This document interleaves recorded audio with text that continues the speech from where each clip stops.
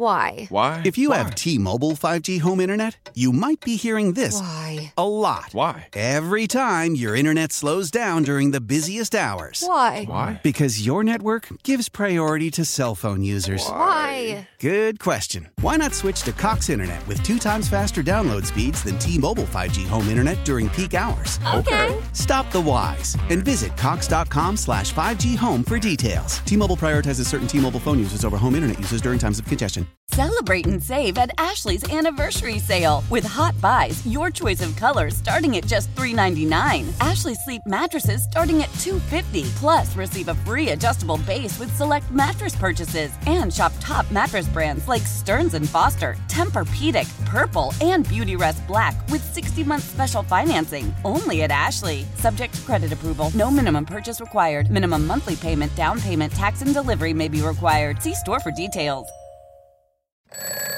Wake up! Wake up! Mike Mulligan, David Haugh. Speaking of women who have impact on a sport, Caitlin Clark's in town. Listen, if you've got the money, you should go watch that game. Iowa plays Northwestern, the women's basketball game, Welsh Ryan Arena. Caitlin Clark phenomenon continues. Caitlin, and she has officially moved on up in the record books, folks. That one was for third on the women's all-time scoring list. I mean, Caitlin Clark just took it. And Caitlin Clark is now the all-time leading scorer in the Big Ten with that quick layup. And I'm sitting there last night thinking, God, the Bulls ought to draft her. Start your mornings with Mully and Haugh, 5:30 till 10 a.m. on 670 The Score. I want to tell you guys I love you guys. I listen to you guys every day when I drive into work. Let's go. Mully and Haugh, Chicago Sports Radio, 670 The Score. Oh, what a wonderful night to watch basketball. You got Caitlin Clark, 35 points, and Kobe White with 35 points. Coincidence? Morning, Molly. Happy Thursday. First day of February. Last night was a lot of basketball. Kobe White's 35 helped the Bulls come back. That was fun to watch them bounce back. He plays well in that state. He owns that state. He's grew a up in that schoolboy state. legend Yes, in that state. He lived up to his reputation in that state. And then back here in our backyard, Caitlin Clark, ho-hum, 35 and 10. Boy, she's good. Boy, is she natural. She is good. And she didn't even shoot well. It wasn't I like mean, it wasn't one of those like, by the end of it, okay, she's at 35 and flirting with the triple-double. You felt like it was a routine, dominant performance. Yeah, that's what it was. And it was, okay, moving on. The next act on the Caitlin Clark show and the tour, and what a turnout in Evanston. The crowd was louder than the broadcast for the beginning of I had to turn the volume up to be able to hear what they were saying. It was I'm not kidding. That was wild, man. You mean because of the acoustics? Because of I don't know. TV? I don't. It's probably Peacock? on me. Are you putting it on Peacock? I have Peacock. I told you I watch a lot of soccer and I watch a lot of Star Trek. And so it's like programmed on my TV. So I just turn it on. But then I can't flip back and forth with the Bulls game like I want to. That's the thing that was bothersome about that. Not to get too these are not to lapse into like whiny mode. Yeah, these are rich problems. I needed 2 TVs to watch both games at once. I stayed with the Caitlin Clark show longer than the Bulls because I watched that and then I figured I'll catch up with the Bulls. So, and here's another little trick for you. I don't know if you can do that with your device or with your service, but tell your TV to I do. I do talk to my remote. You like when I do that? Yeah, you talk to the remote. You're like, do you have the remotes? Oh, they're over here. And then David is like, I'm having a conversation with my remotes. Put on, Chip. Listen, and I'm like, Mully, wow, I didn't know you could do that. They listen. Okay. Apparently, I can do it. They get me. My remotes get me. I mean, that's awesome. There's nobody else in my life that I talk to and I get that kind of results. Yeah, even like Alexa. If I ask, hey, Alexa, and then it'll be like, according to the internet, nobody knows the answer to your question. I'm not on good terms with Alexa. No. When I want her to turn up. Alexa, turn up. It's just like she doesn't hear me. The volume? Yes. Yeah, that's a So, problem. We digress. I was Because watching. some people turn it down. That's the problem. I know. When you live with a house full of people. That's the problem. The people need to talk. I like to talk to my devices. They listen. They do listen. They get me. Yeah, that's good. I'm watching. Wait till you get your robot. That's going to be awesome. AI. Some butler type dude. Yes, and he's going to, like, basically, my robot will only know my grudges. But that means it's got a lot of bandwidth. We're going to spend a lot of time together. Yes. So I was watching mostly Northwestern and Iowa women's basketball and the Caitlin Clark show. And the broadcast was it was more of a routine regular season game. It didn't have that big game feel necessarily. The crowd did. It was their first sellout ever for a women's basketball game. I didn't know that. Oh, yeah. Ever. First sellout ever. They have a pretty good program, too, though. Oh, I'm not criticizing that. I'm saying that surprised you? Yes. But it didn't surprise me that they sold out. Mm-hmm. It surprised me that it was the first ever sellout. I would have thought, especially with where the stadium is, it's kind of a fun thing to be able to. I know you got to walk. You got to go through a neighborhood to get there. I get it, but come on now. That's your home team. Yeah, I think, okay, that's a good observation. I never thought about it that way, actually. Caitlin Clark just makes everything look easy. Yeah. And she just is a threat to score when she crosses the half-court line. I thought that it was entertaining. I don't watch a lot of women's basketball these days, but I stayed with that longer than I stayed with the Bulls. And then once it became a blowout, right. Then I went to the Bulls to find out if they were going to find a way to blow their game. They were down 10 at halftime. They tried, and then the Northwestern game. It was kind of beginning right before the end of the half, and you thought, "Oh God, are they going to actually send the message? Yeah, hey, trade everybody. We don't really want to be here." If they had lost that game, that would have been my take. They can say they want to trade everybody, but they're not going to be able to trade anybody. Yeah, KC was great about that on the air. You can't create a market unless you're just in full giveaway mode, and I don't think they're there. So they're in a tough spot. I don't think they're going to be able to make many deals. It's going to be very quiet. Kendall Gill said that last week when he talked to us. Right. And I think you're finding out what he was talking about. So they come back. They win on the road. They needed that. The Caitlin Clark show was worth the price of admission, would you say? When she gets 35 and 10, she delivered. She delivered. Listen, it was really fun because Iowa did not play that well early, and Northwestern was in that game, and they played hard for a while. And it's the talent difference, and she's a huge part of all of it, was pretty wild. And then, did you hear her? Like, I stayed for her interview after the game. Yeah, I did. I thought she was just great. I thought everything she said. She set these records, and they're asking her about, did you know that you have to do this?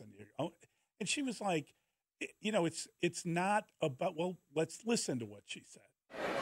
I mean, you don't really think about it too much. I think you just come out every single night and play your game and have fun, and that's, this is what kind of comes with it. And, like I said, I'm just grateful to be able to do it with these girls. I love them to death. And these coaches, they put me in positions to be successful. And, I've had a lot of really good teammates in my time here. And, I can't do it without all of them. I can't do it without, Coach Bluter letting me have the keys to the offense. And, we play up-tempo, we play fast, we play fun basketball, and that's what it's all about. But it's cool. It's cool to be in the same vicinity as some of those names. A lot of people I grew up idolizing and looking up to. So definitely special for me.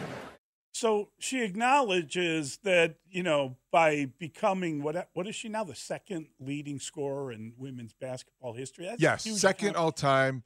She's the all-time Big Ten scoring leader, and she's more counting the games she has left with her teammates. The senior laden. She's getting a little nostalgic. I thought that it's what college sports are all about. And she talked about being with her friends and her team. I thought it was just a very mature think about for a 22-year-old. What we're talking about here, 22-year-old young lady, and talking about a college athlete whose trading card was worth $78,000. Unbelievable. unbelievable. She has 1.1 million social media followers. It would be very easy for somebody who is experiencing all she's experiencing to lose sight and lose perspective of what's important. And yet she's talking about missing her teammates and thanking her coaches and the camaraderie. And it was really, the humility is impressive. It's the kind of stuff that you love in sports. You know, she's been, some of these teammates she's been with for 4 years, right? And first of all, I think she's coming out. If anybody's wondering whether she's going to go to the WNBA, she's kind of achieved everything. I know she could probably make more money in college. And I think it's a technicality, a funny story that she can come back. Yeah, she's going to the WNBA. Yeah, it's time. But I loved the way that her attitude about it. I thought it was wonderful, and I appreciated someone who's that good. And I mean, people went there to see her. People watched Peacock to see her. There's no doubt about it. You look at why is Iowa women's basketball last week was on FS1. They had a nationally televised slot. She is an attraction. She is worth spending what they spent on tickets. It's worth your time watching on TV. It's a rare thing. It's a phenomenon. It is. So she delivered. She's very poised. That's the thing. She's very poised, but she's competitive. You can see how there will be, flashes of that where she doesn't come across maybe as humble as she sounds in the interviews, and she flips a switch, and she has that mentality. You need that to be a champion the way that she is, and she's just great. Yeah, it was a fun thing to do. It was a different thing for me because I have watched some women's basketball, but mainly like the top teams. I'm talking about this year, obviously the tournament stuff. But I think it's going to be a great story all the way through. I mean, if it's a sudden upset when they get into the tournament, things happen, as you well know, when it's a single game elimination. So is Iowa getting back? There are other teams that are rated higher than them. Yeah, are they going to be able to win in the tournament? I don't know. I hope it's a great I hope story. it's her tournament because the longer we can watch, the better it is. I agree. The Peacock broadcast did not do a great job of documenting the basket when she actually broke the record. Yeah. To become the Big Ten's all-time leading scorer. I think it was kind of like, oh, by the way. Yeah. And then they had the math kind of mixed up. Put her in third place. That next basket. It's a good thing she has other milestones that she's going to accomplish and achieve, because if she was waiting to kind of document that one, wasn't really the one that was worth documenting because they kind of missed it a little bit. Did you see all these texts, Dustin? A lot of people saying have her on the show. You got it? Caitlin Clark? Yeah. We should invite That'd be great. her on. And see if she knows Rick Hahn. They're both welcome on the show. How would she know Rick Hahn? I'm just saying, we have an open invitation out to Rick. Oh, okay. And we'd love to have him on. We should make a list of people who have open invitations. Anytime they want, they call, we'll have them on. We pretty much love everyone. Do we? Okay. Don't we? Yeah, for the most part. You know what? That's it. Well, let's get the robot in here and give him a list of people we're not having on. That guy, scratch his name out. Phil Snow, 7:30. Oh, here we go. Dustin, you got him. Finally. If we got Phil Snow today? That'd be great. Hello, what can I tell you? Hey, you think he's AI. Hello, Molly. Hello, Ha. Uh-huh.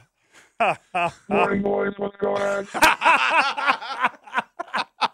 Robot Bigsy. He can come after Biggs. Has anybody actually ever seen Robot Bigsy and Phil Snow in the same room? That's well done. I don't know about that. That is very good. Speaking of Northwestern, did you see Chris Collins lose it last night? He got thrown out in overtime. Oh, my gosh. He was doing okay, but then there was like one foul too many.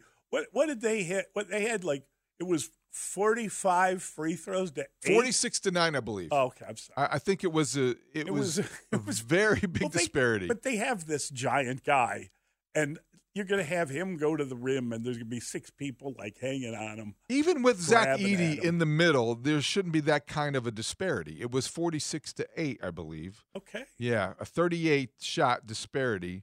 And it was really one of those things that over the past 25 seasons, it was the largest free throw attempt gap in Big Ten conference games. and Chris Collins got his money's worth. Why did Chris get upset? The discrepancy in free throws on your exit out, is that what provoked a lot of that? I'm not going to go into the officiating. We have great officiating. I just don't know if I've ever seen a box score like that, honestly. I've been, you guys, I don't know, you guys have been doing this too. A lot of you guys have been covering. I don't know if you've ever seen a disparity like that in a Big Ten game, which is like Purdue. Obviously, we're fouling that much. I feel like we're aggressive, though, too. I felt like, Boo Buie doesn't shoot a free throw in the game. It's kind of crazy, but that's how the game's called. Wow. Here's what I love most about that, though. He goes ballistic and gets tossed with like a couple seconds left in the game. Right. He's egging on the crowd because obviously there is that 46-8 disparity. And then he gets to the post game, and I love Chris Collins. I don't want to say anything about the officiating. I don't want to say nothing about the officiating. Yeah. Okay. Yeah. Really? That's exactly why you lost it. And he had, coaches pick their spots. That was a good spot to pick if you want to make a point. Yeah. Boo Buie not getting to the line and them losing in overtime to one of the best teams in America. It's a tough place to play, but Mackey can be intimidating. And I'm going full with you. Those refs might have had a thing in their head. Big Ten sent them to assure a win. No. It might have happened. I'm just making a joke. That's what Mully says. I said that about the officiating crew in the AFC Championship. I pointed out, as did Rich Gosselin, that it was a little bit of a aid to one of the two teams. I didn't. That's all I pointed out. I didn't say. And when you watch the game, it seemed like you were dealing with a very undisciplined team. It wasn't the officials trying to call something on them. But I will say this, that when you get thrown out of an overtime game and people have to ask you, look how he went. Well, hey, did you hear that's the most disparity in free throws in the history of the Big Ten? Well, let's ask him about his getting thrown out brought that to the attention of all the officials in the Big Ten. Right. And I think that had purpose, and I don't think that's why it wasn't accidental. I think it's a good move. It's a good move. Chris Collins is a smart coach. And he used the word disparity. Well, he does coach at Northwestern. That's right. And he went to Duke. He's a Dookie who now works at Northwestern, so he's very good in the vocabulary department. And he also understands the attention that would create because they did maybe deserve better than that. They'd still had a chance to win. If Bowie's shot goes in, they're celebrating. They played Purdue really well. Mm-hmm. They've beaten them a couple times. Beat them at home. In Evanston, where they had the refs on their side, apparently. But they go into Mackey. They rushed the court. I know. I remember that. After winning that game. They had 2 years in a row. That's right. Zach Edey gets a lot of calls, but he's going to because he's such a giant guy. That's a tough team to beat in that environment. I like Chris Collins and what they're able to do. They're going to be a team that I think goes back-to-back NCAA tournaments, maybe make some noise. Yeah. That's a lot of fun. Yeah, that's great. College basketball, good night last night to watch it. Yes, I totally agree. I agree with what you're saying. I'm going on Sunday.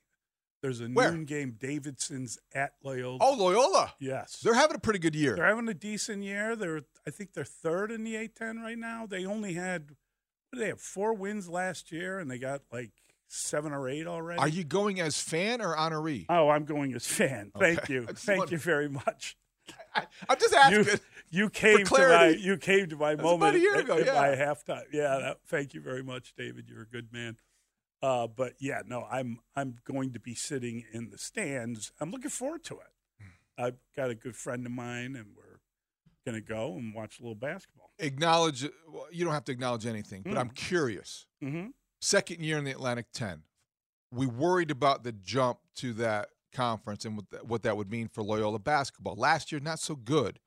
This year, yeah, they've got surprised. No, No, I think they knew what they needed, and I think playing in a different league with more size and different styles of play, I think it kind of, they went out and they got some immediate help. They got a really good freshman recruit, and they got this sophomore kid who's kind of really coming into his own, and they got a junior. So it's while they're going to lose their graduate students, they got like 4 guys in graduate school, but they will have a pretty decent. They got like a core that looks pretty good to me. Now I don't know how everything works with NIL and transferring and all that stuff, so I hope they all stay. But they look good to me. That's good to see because you like to see that good program stay on top, especially in the city. Loyola, Yep. When they did take advantage of the success in the Missouri Valley, you wondered if they were what the move to that conference was going to mean to their program, and the ability to maintain it pretty impressive. You mentioned NIL quickly. I don't think it's on the pick six, but it's worth talking about. Sure. Were you surprised?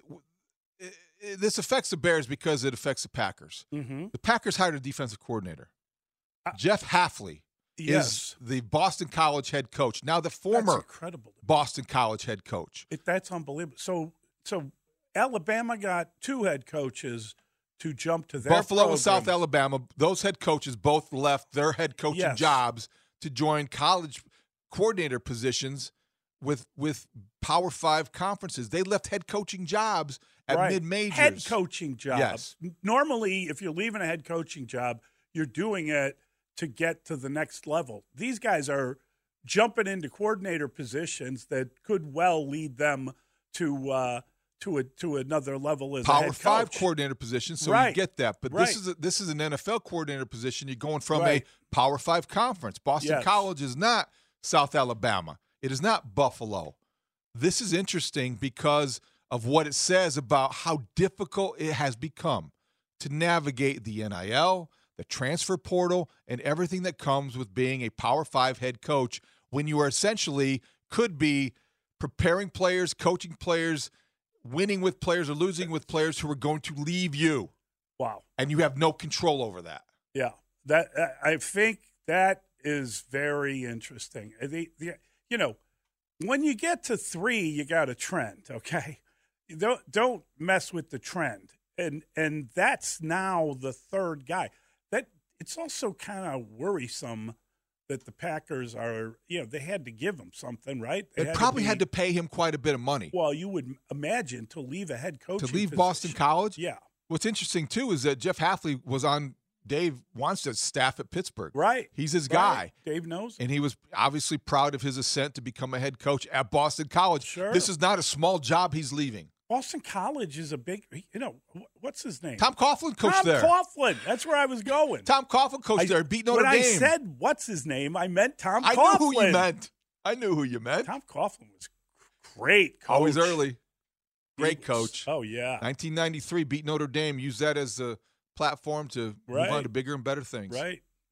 No, he was a First thing you think about when you think of Tom Coughlin? I think about a couple of interactions that I had with him. Okay. And I think about Lambeau Field when his face was red. I was there. Were you there at that game? Yes. You know who else? When I got in a car, I parked across the street from the stadium against a tree because I thought the tree could block some of the wind. And then I get in the car, and it's like,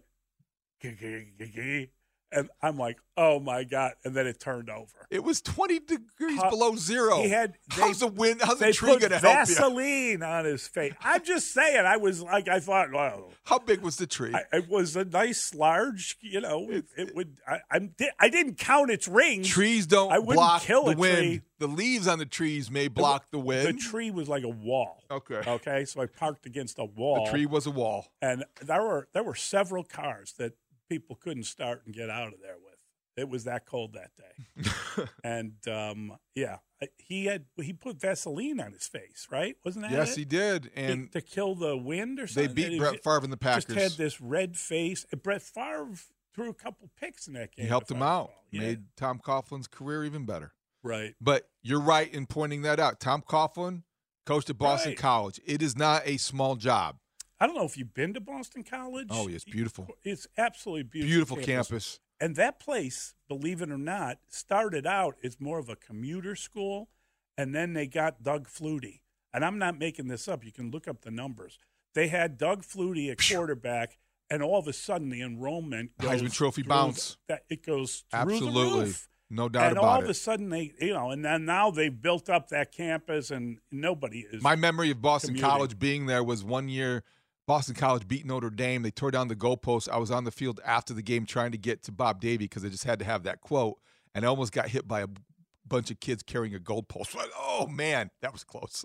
It could have been tragic. Remember when Northwestern lost, I don't know how many games in a row? They just couldn't win, and they finally won a game. The fans went over and tore down the goalpost. They laked the post. Yeah. Yeah, they did that. I was there. You were at that game? I was at that game. You were carrying the goalpost? I was one of the guys that was holding a goalpost. I went to Loyola. We used to go there for football games. Why would you, we Loyola didn't have a guy, football team. I knew some people. You knew some people? Yeah. Oh, okay. No, but I wasn't working. I wasn't a. Hey, you got Mulligan to play soccer for a little? Oh, yeah, come on in. We got a seat for you. I did. What's weird is I did. You're taller than I thought. Yeah. We tore down the goalpost. I just assisted, and then I realized, wow, I could get in huge trouble. What am I doing? Those can be dangerous when transported. It can hit people. Yeah. You have to watch where you're going. I got out of it. I Smart. dropped it. I dropped my section and ran. Because people were screaming. But yeah, no, I don't mind a good crowd action.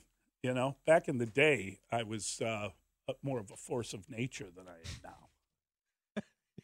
I would just jump in. Rush the Capitol? Okay, let's go. Meet you there. There weren't many victories where they were tearing down goalposts. No, it was the first time it had happened. Yeah, and I think that's a tradition that they haven't done that in a long time. Long time. Anyway, that was an interesting story. The Boston College head coach leaving for the Packers. All right, we've got to get to a break. We got the Pick Six next. We're going to pick apart all the stories of the day, and we'll have some fun with it. It's Mully and Haw at Chicago Sports Radio 6-7 The Score. It's Pick Six with Mully and Haw, where we debate the top 6 sports stories of the day and then open it up to you, the Chicago sports fan. Call us at 312-644-6767, or you can tweet your thoughts at Mully Haw. Pick Six with Mully and Haw starts now. What did you make of the Bulls' comeback victory over the Hornets? Did the 117-110 win make up for the wretched loss to Toronto the night before? What is the message that this team is sending to management as the deadline approaches? Yeah, that's a good question. I thought the message was going to be more negative, frankly, when they were losing that game. I was just like, you got to be kidding me. And then I was thinking, man, it's the second of a back-to-back. And then Kobe White really went off and did it for his home state, and that helped a ton. I think the message, frankly, is go ahead and make a move.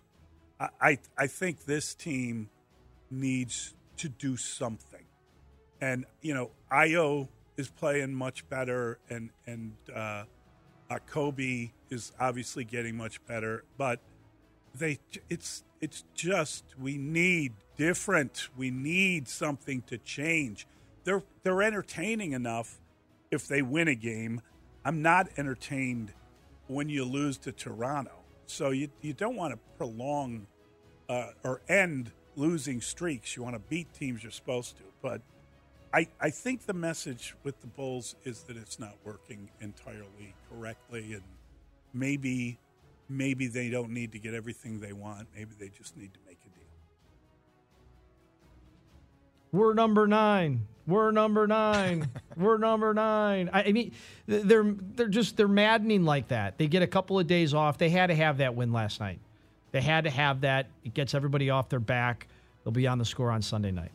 I think the message is we need to get healthy. Nobody likes to acknowledge that because it does sound a lot like an excuse. But no Patrick Williams, no Zach LaVine, no Torrey Craig. You look at the guys that they're missing, and it's very difficult to get a complete picture with an incomplete roster. So I think, in fairness, the message they're sending is that we're trying to hold on because we want to be relevant again. And I think that if you would ask players and you get the sense out of that locker room that they do want to stay intact.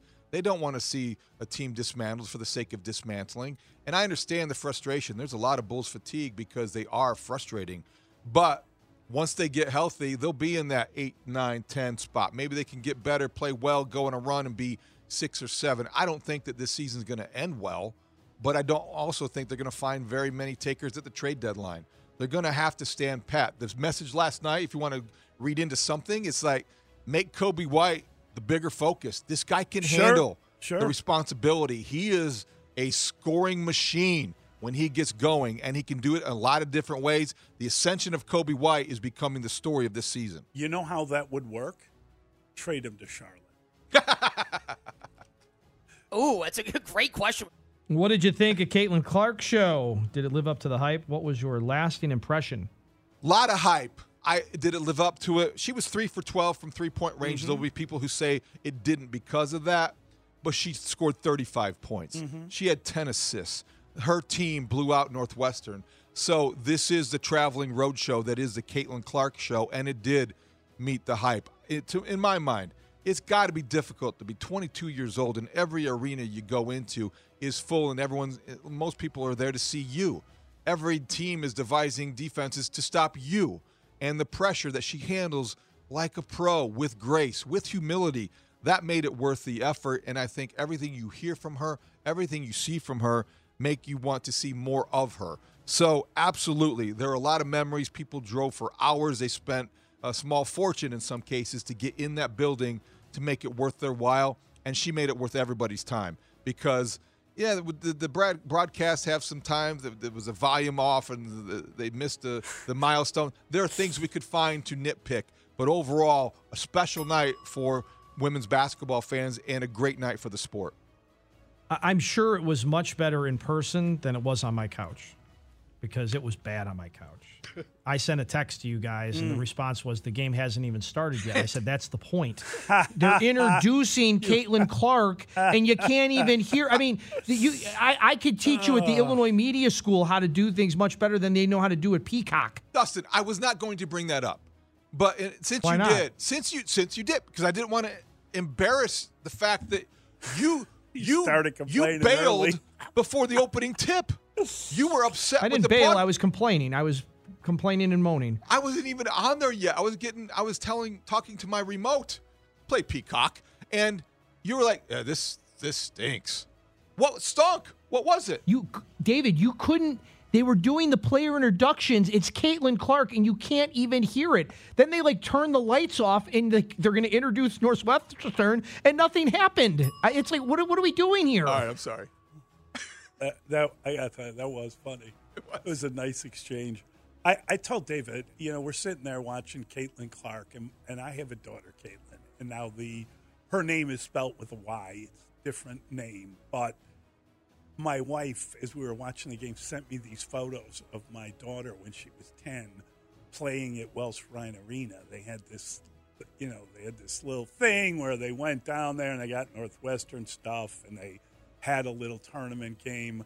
And I got to tell you, I from that point on, I mean, now I'm thinking about my kid. What am I? You're in your feelings. I'm locked in the whole damn thing. And I started thinking about her and her career.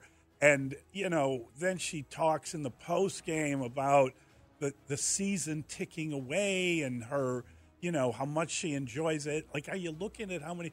So she's not counting points. She's not counting missed shots. She's counting the number of days she's going to have with her team. And as anyone who has played college sports understands that there's a finality to your career when you run out of eligibility. Yeah. Now, she still has another year, but that's it. But it's different. She'll get her degree. It's just a different. Yeah, you have that's a good observation. A different feeling about it. That's something. She's great. Question for you guys real quick. Now that the Bears have hired their new OC and the entire coaching staff, can you say with any certainty whether or not it's an upgrade. Would the quarterback have to remain in place to know for sure? How will we ever really know if it's an upgrade if they draft a quarterback with the first overall pick?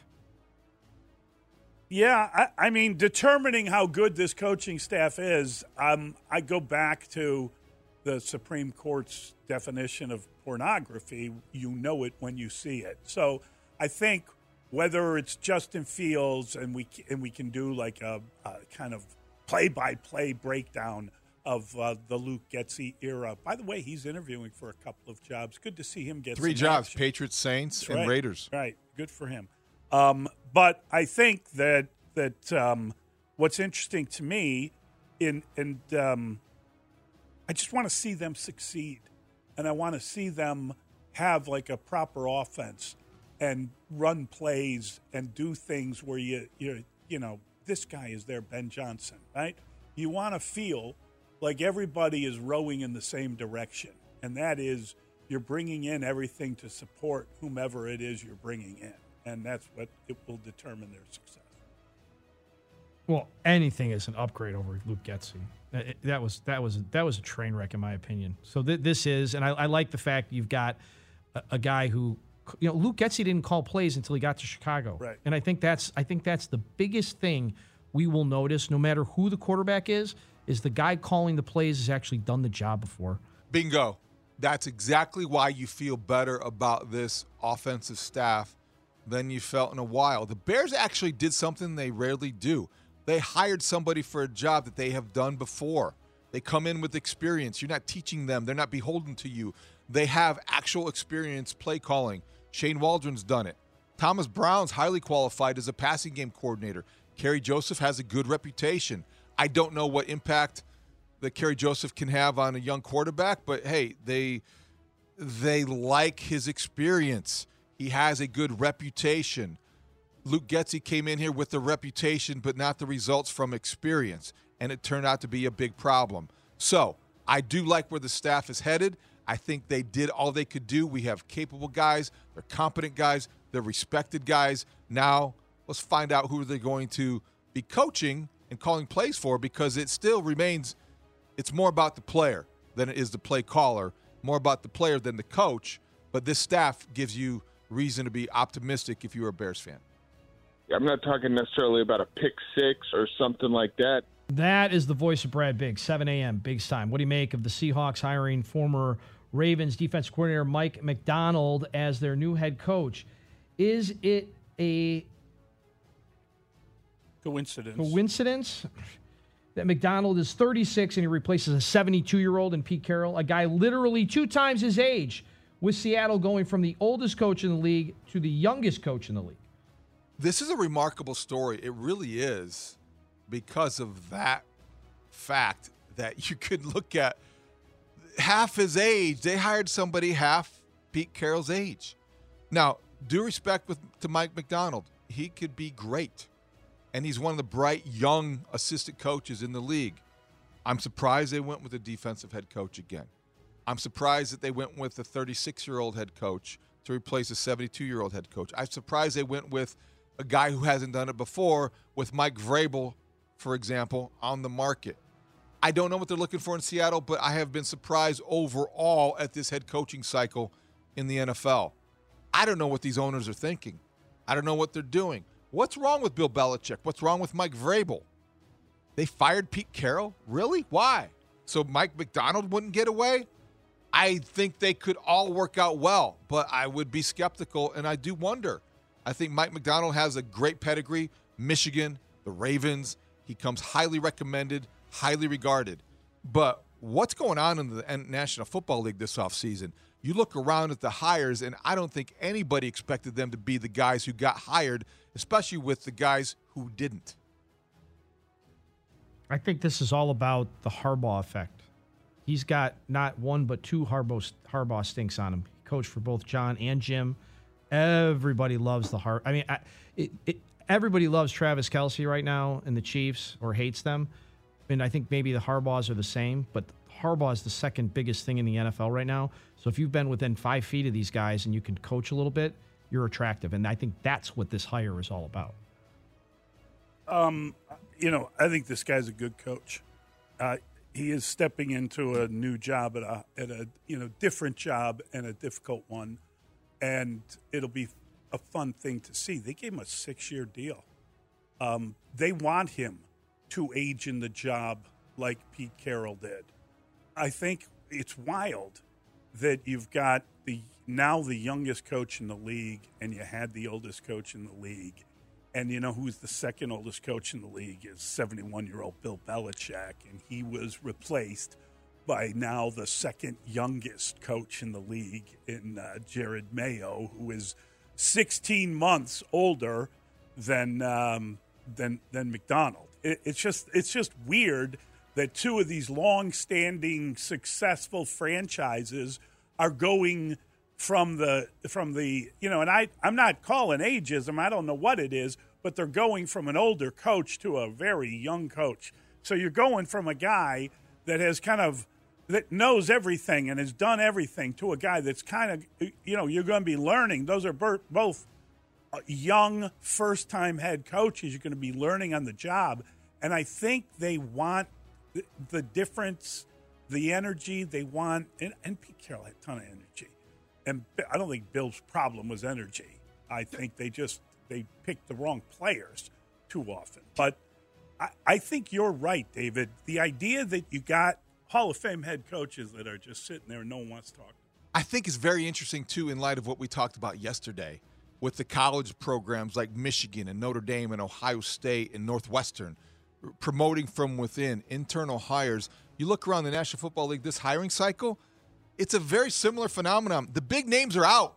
The new guys are in. It's a trend. That's an amazing way to ask me that question. What would you prefer the Cubs to do at third base in 2024? Risk overpaying for free agent Gold Glover Matt Chapman, potentially blocking prospects for the next couple of years, or cobble together a serviceable platoon system comprised of Christopher Morel, Nick Madrigal, Michael Busch, Patrick Wisdom, till the prized prospect Matt Shaw is ready? I think it's an excellent question because the prospect problem is guys are what we're talking about in the NFL, learning on the job. And when you get a vet, Chapman's a really good player. He's a really good player, and he's going to help you. So the question then becomes, are you relying on too many guys without enough experience, and should you get a guy there for a year or two that you know is good? I think they'll go platoon, frankly. I don't know how much money they want to spend, but I think what they should do is bring in the professional. And I was thinking about the other day, we talked a lot about Bellinger and how much money he wants and why not give him like a short-term deal? Why not? If he would take a really nice upfront 2 years with an option for the third, he could get back on the market and still be young. And maybe if he has kind of an MVP style season, he's put a couple of those together, and now you don't have people worrying that he's coming right back down. It could be to his benefit. I would try to do that with him if it took that, if we are worried about spending $200 million. Well, I don't think Cub fans will see Matt Chapman and Cody Bellinger in Cubs uniforms in 2024. I don't think this has anything to do about blocking Matt Shaw. I mean, Matt Shaw just got drafted. We have no idea what Matt Shaw is going. There's a long time till Matt Shaw is, and David's scoffing at that idea. Then play him now. Then play him next week, David. If they're playing Sunday, pencil him in your lineup. You're the guy who said PCA is going to be the biggest star in Chicago in 5 years. I did. Before he played even one inning of Major League Baseball. I could have just went along with everybody else and sent Connor Bedard and had a really boring segment. No. That has nothing to do with Connor Bedard. But who knows? My point is that he can't hit right now. But I fair enough, and I'm not giving up on PCA. Mm-hmm. But my point is that prospects create hope because they have promise, they have potential. I'm not writing off Matt Shaw, and certainly the Cubs are. He's the 54th best prospect in Major League Baseball, according to MLB Pipeline. He was drafted last June.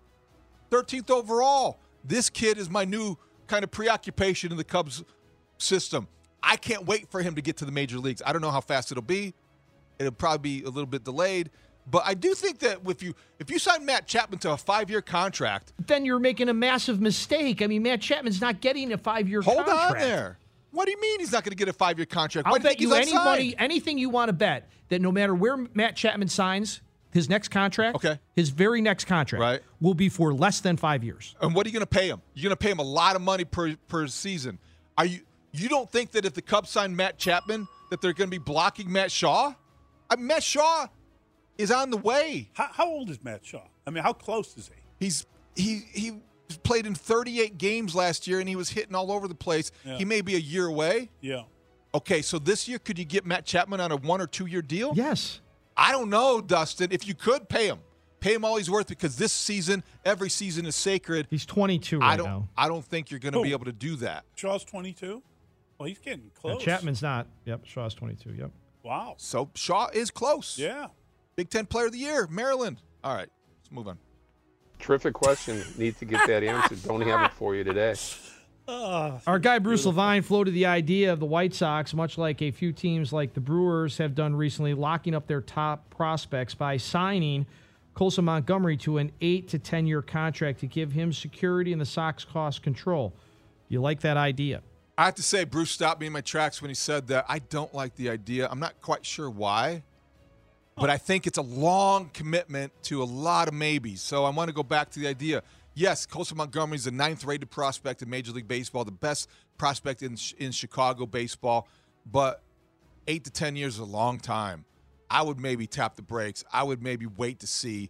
You don't know who's going to be owning the team. You don't know where you're going to be playing baseball. It could be in the South Loop. It could be in the 35th and Shields. It could be in Nashville. You just don't know. Oh, come on. I'm just teasing about the Nashville part. But I would probably stay away from Colson Montgomery and a long-term contract. That would scare me. You know who's closer to playing in the big leagues? Colson Montgomery. Didn't they make this mistake with a bunch of their young guys already when the former now open invitation Rick Hahn can come on anytime he wants and talk about it? They did this before. Yep. They've done this, and did it work? No. Right. So, well, it might have worked with Luis Robert. You know, you're not trading him right now, otherwise he'd be gone. So I think the answer to this question has to do with ownership. I mean, are they selling the White Sox to a team that will spend money? Is there some billionaire floating around on the South Side I don't know about that has decided he'll buy the White Sox? Because I would imagine this ownership will not last 8 more years. No. So would I give him an 8 to 10 year deal? If Jerry and his group owns the team, I think you have to, because otherwise you're not going to be able to keep the guy. That's the only way they could keep him. So, yeah, I do it. And then the new owners can decide whether they got the coin to keep the guy. Having him under a long-term contract, to add to your point, might make the team more attractive if you have young talent secured for the long term. Especially, how old is Colson Montgomery? You know, I think he's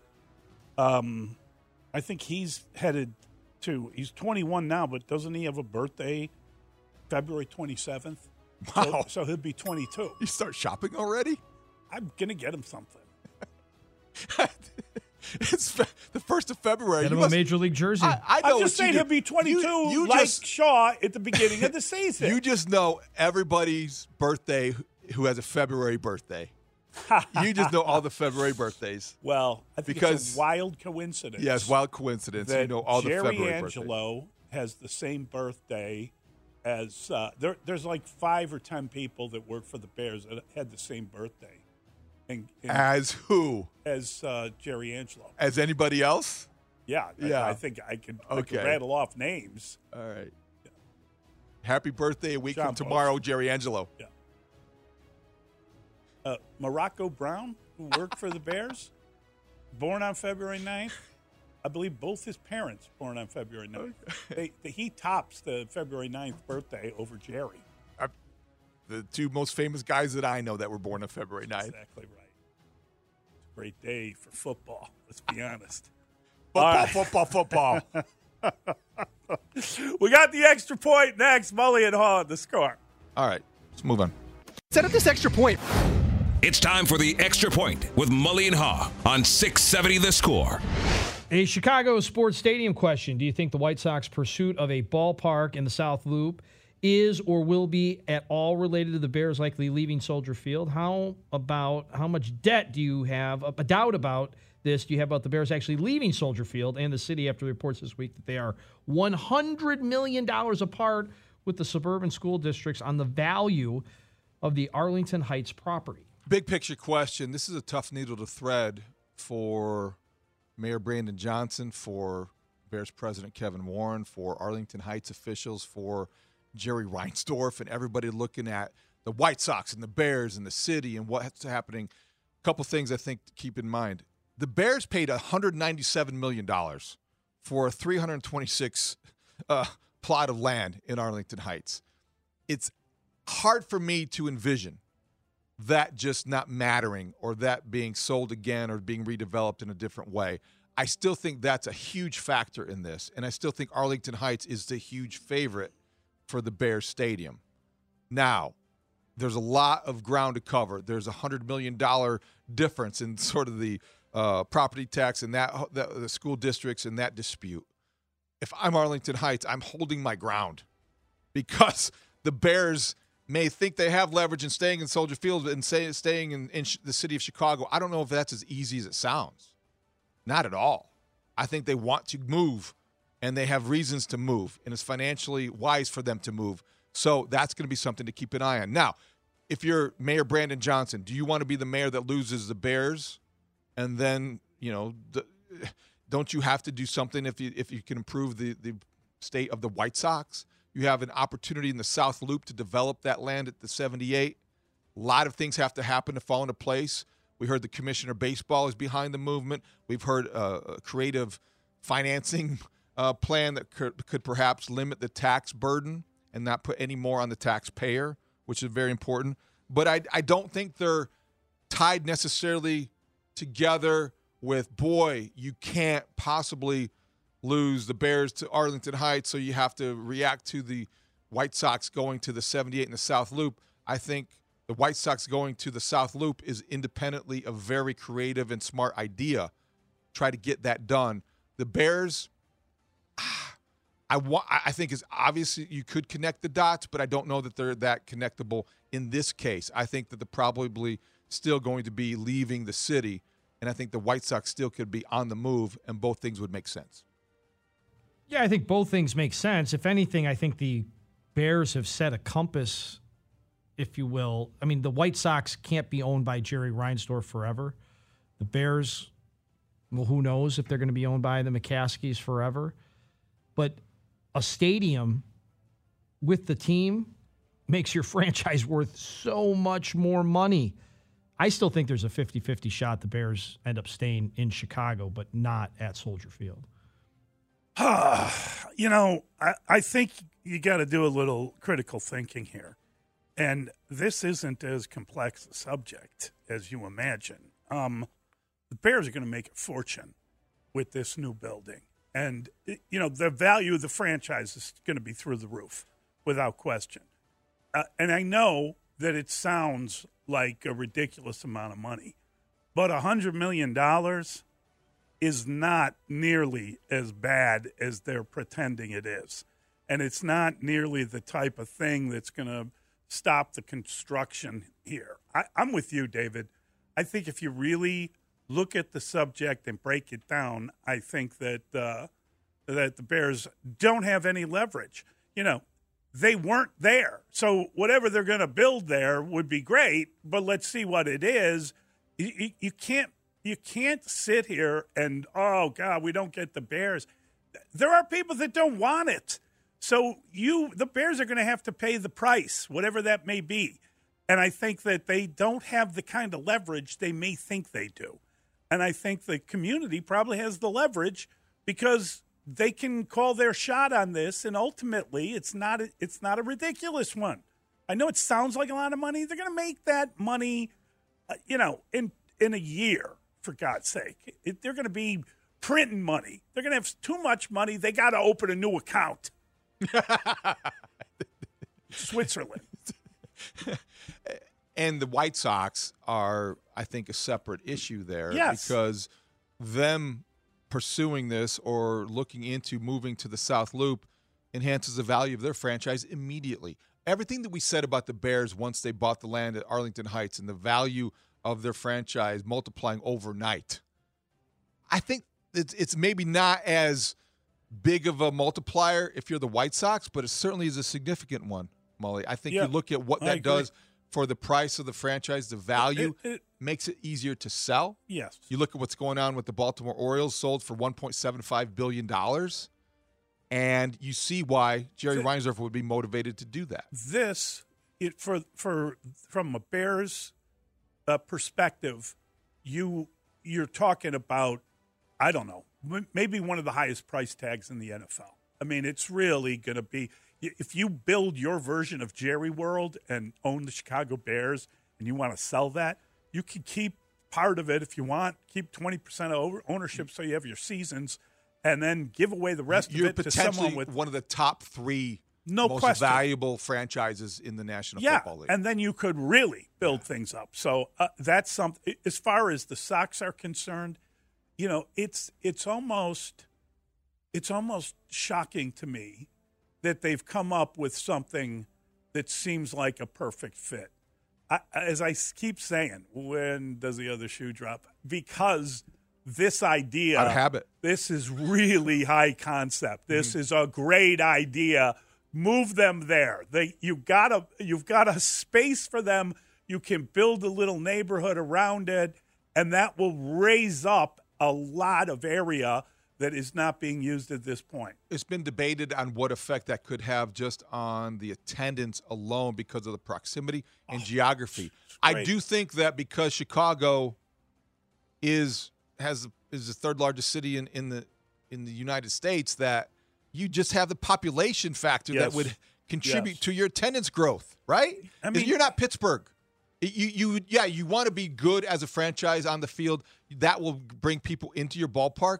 But you're bigger than it didn't happen with the Pirates because Pittsburgh doesn't have the population Chicago does. You might have a population in the South Loop that is not necessarily a baseball base, but you would bring people. Hey, just walk down the street here and check this out. You would build your fan base because you're not going to lose the people you're trying to drive away. Does everybody that go to Wrigley have to be a Cub fan? No. You go to Wrigley because it's an awesome experience, and it's like the top tourist attraction in the country. Who doesn't love beer and sunshine?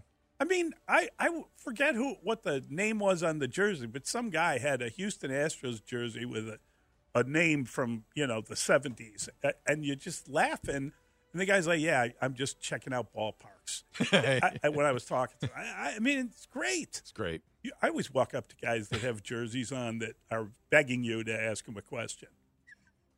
Why are you wearing a Rick Meyer jersey? I'm from his hometown. It's a random. Why do you have to pick out a Hoosier? Because I saw a bunch of those jerseys on sale at the place. All right, we got a special guest joining us next. We're going to talk to Chris Bogosian of the Chicago Tribune. It's Mully and Haw at Chicago Sports Radio 670 The Score.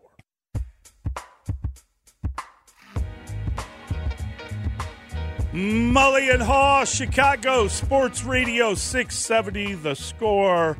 We are delighted to welcome in a good friend of both of ours, a guy we've been lucky enough to work with, a guy with a deep understanding of a lot of complex subjects. Chris Bogosian is the Tribune Associate Sports Editor, and he joins us now on the Score hotline, which, of course, is powered by BetQL.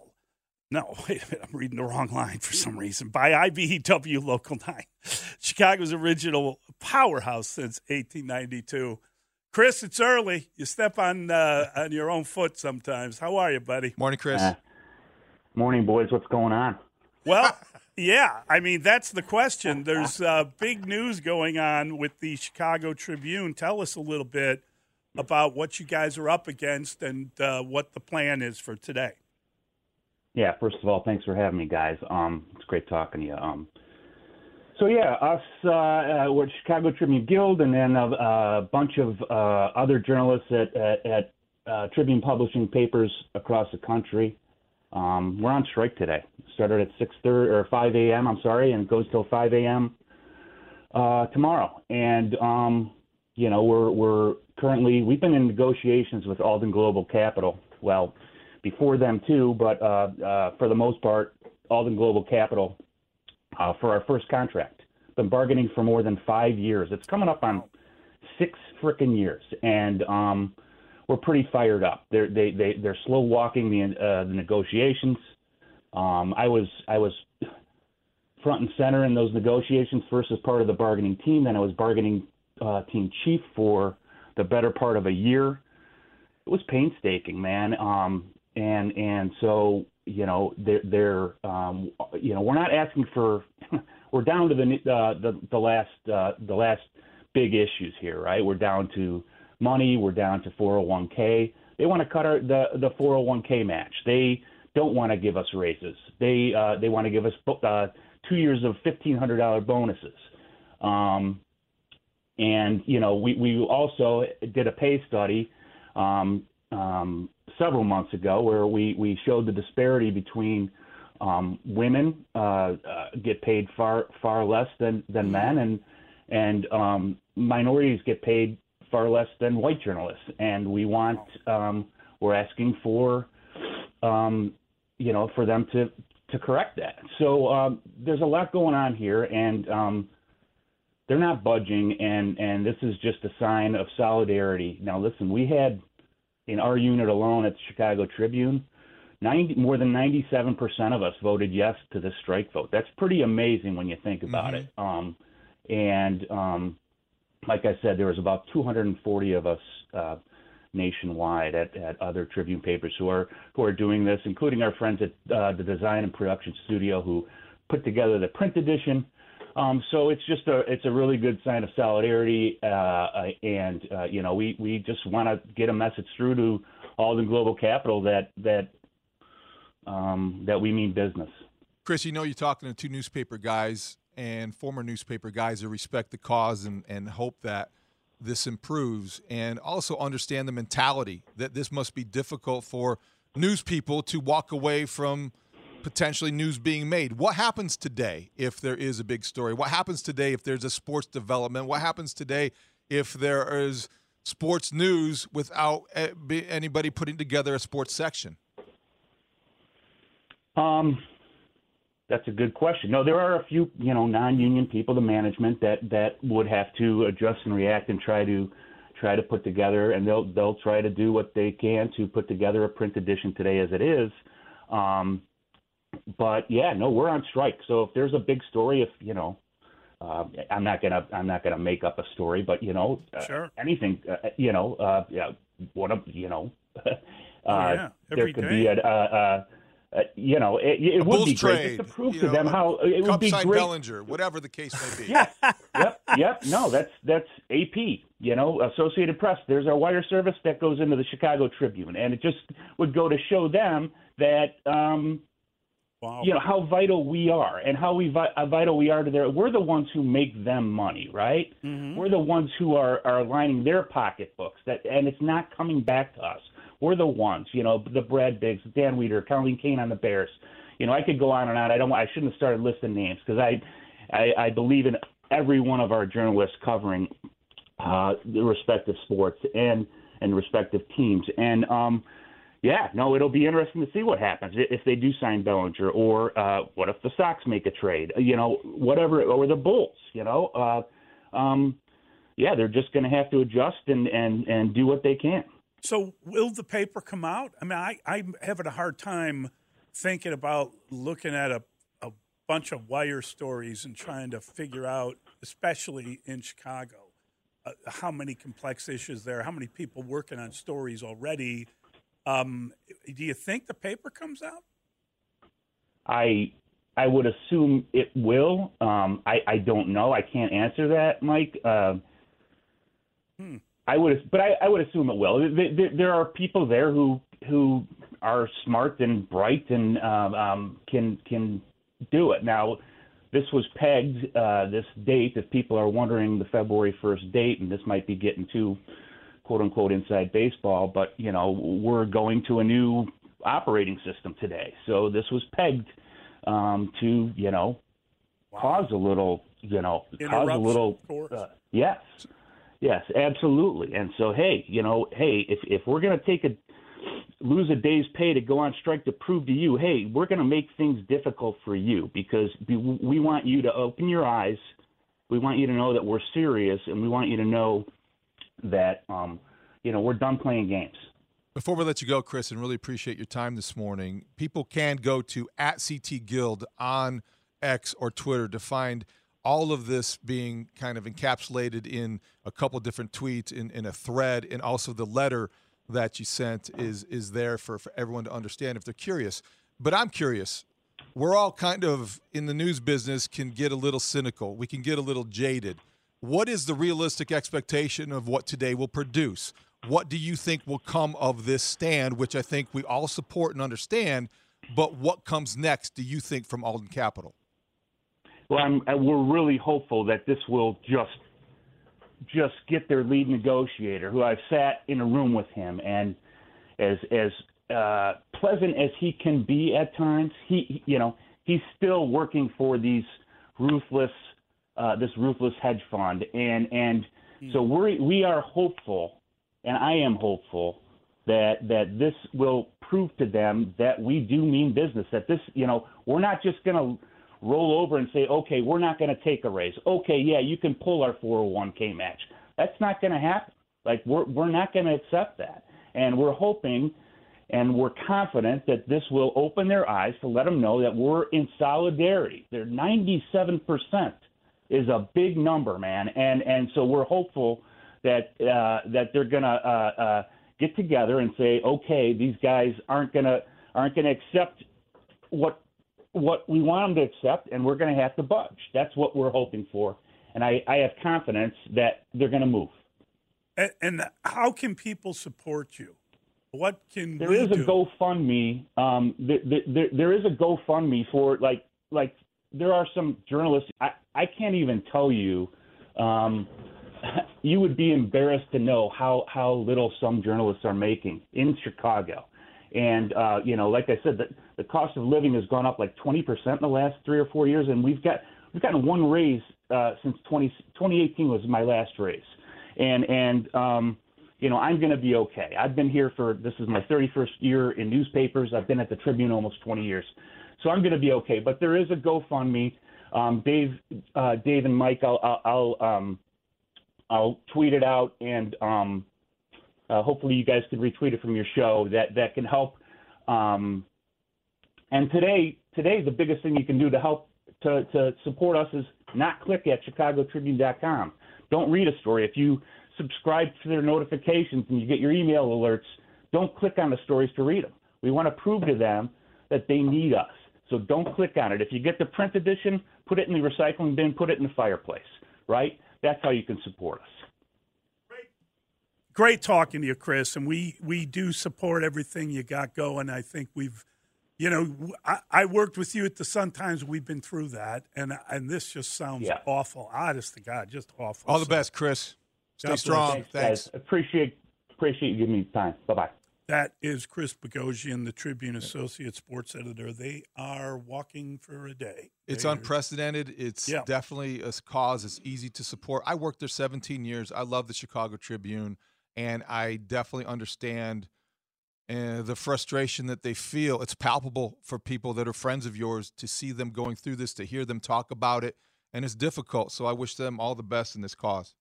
Yeah, and it's funny. A texter says, "Put out a blank page paper." That's not how it's going to work. There's going to be a bunch of wire stories, but you're going to lose all the people that you enjoy reading on a personal level. So be aware of it. And again, it's an unbelievable business. People at newspapers don't do it for the money. They're there because they love the occupation. They love it. It's they feel called to journalism. It's an industry that has just been just hit and ravaged by the economy, by the lack of interest and respect, and a lot of things have contributed. And we both understand those realities well. We're both sitting here as a result of some of those realities. That's so right. You hope that this at least gets somebody's attention. Yeah, God bless them. And as you know, I fear reprisal. So we're gonna make sure that we keep you abreast of the story and everything that's happening. But that explains why your paper is going to be so awful tomorrow. And again, don't go there. I'm not going to go there. I'm not even going to read a story today on. And I, obviously I've got the Tribune on my devices, but take a day off. And we're going to talk to Brad Biggs, who's working for us. Yes, next. Brad Biggs, Tribune football guy. Dare we call him our dear friend, Brad Biggs? He's our dear friend. Yeah, and we'll talk to him next. Mully and Haw on the Score. Brad Biggs. Why? If you have T-Mobile 5G home internet, you might be hearing this a lot. Why? Every time your internet slows down during the busiest hours. Why? Because your network gives priority to cell phone users. Why? Good question. Why not switch to Cox Internet with 2 times faster download speeds than T-Mobile 5G home internet during peak hours? Okay. Stop the whys and visit cox.com/5G home for details. T-Mobile prioritizes certain T-Mobile phone users over home internet users during times of congestion. Celebrate and save at Ashley's Anniversary Sale. With Hot Buys, your choice of colors starting at just $3.99. Ashley Sleep mattresses starting at $2.50. Plus, receive a free adjustable base with select mattress purchases. And shop top mattress brands like Stearns & Foster, Tempur-Pedic, Purple, and Beautyrest Black with 60-month special financing. Only at Ashley. Subject to credit approval. No minimum purchase required. Minimum monthly payment, down payment, tax, and delivery may be required. See store for details. Selling a little or a lot? Shopify helps you do your thing, however you cha-ching. Shopify is the global commerce platform that helps you sell at every stage of your business. From the launch your online shop stage, to the first real-life store stage, all the way to the did we just hit 1 million orders stage. Shopify's here to help you grow. Whether you're selling scented soap or offering outdoor outfits, Shopify helps you sell everywhere. From their all-in-one e-commerce platform to their in-person POS system, wherever and whatever you're selling, Shopify's got you covered. Shopify helps you turn browsers into buyers with the internet's best converting checkout. 15% better on average compared to other leading commerce platforms. And sell more with less effort thanks to Shopify Magic, your AI-powered all-star. Shopify powers 10% of all e-commerce in the U.S. And Shopify is the global force behind Allbirds, Rothy's, and Brooklinen, and millions of other entrepreneurs of every size across 175 countries. Plus, Shopify's award-winning 24/7 help is there to support your success every step of the way. Because businesses that grow, grow with Shopify. Sign up for a $1 per month trial period at shopify.com/Odyssey Podcast, all lowercase. Go to shopify.com/Odyssey Podcast now to grow your business, no matter what stage you're in. Shopify.com/Odyssey Podcast. Biggs time. Biggs with Mully and Haw. Biggs time. The Biggs Report with Brad Biggs. Biggs time. Biggsy. His name is Brad Biggs. Brad Biggs talks football with you. Mully and Haw, Chicago Sports Radio 670 The Store. Brad Biggs is the football man for the Mully and Haw show today, and he is he's a longtime contributor to the station, a valued friend, and a great journalist who writes things that you want to read.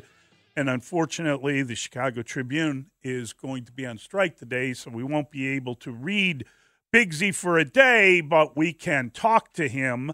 And he joins us now, as all guests do, on the Score Hotline, powered by IBEW Local 9, Chicago's original powerhouse since 1892. Biggsy! Morning, Brad.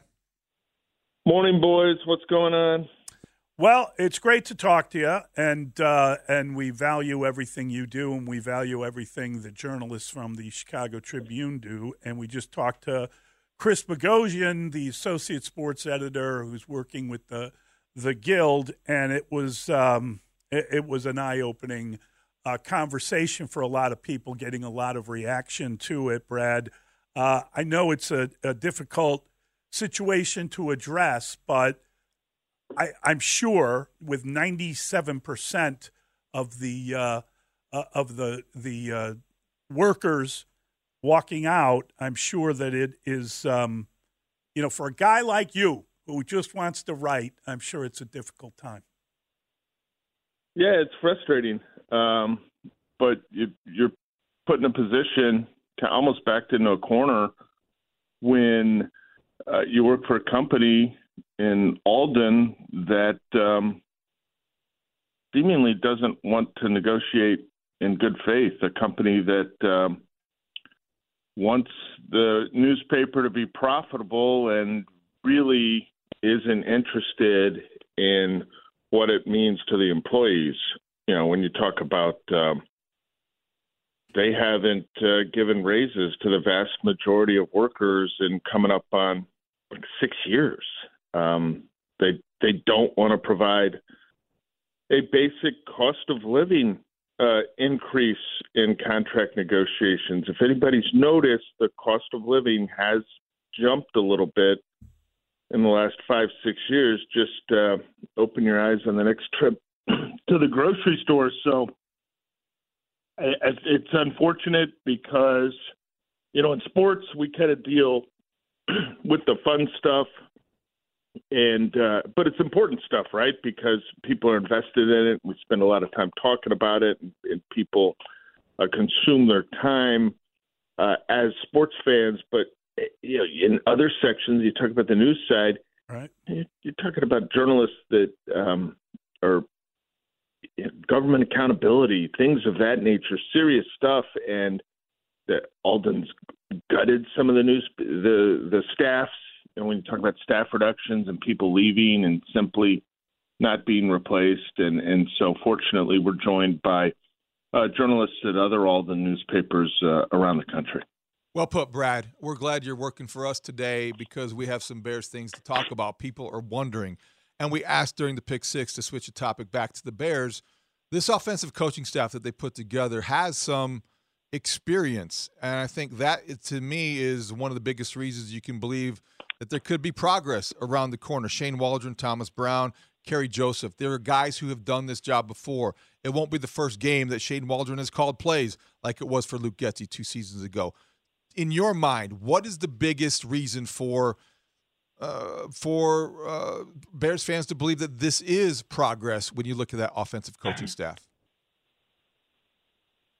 Well, they're leaning into the Sean McVay offense here, right? Like that was clearly the goal when you looked at the list of candidates that they spoke to for the offensive coordinator position, and then you look at the moves they've made. They've got Waldron, they've got Thomas Brown, who quickly became an assistant head coach for the Rams under McVay, and guys that have worked with Waldron. So you look at the new additions, and you've got Waldron and 4 other offensive assistants.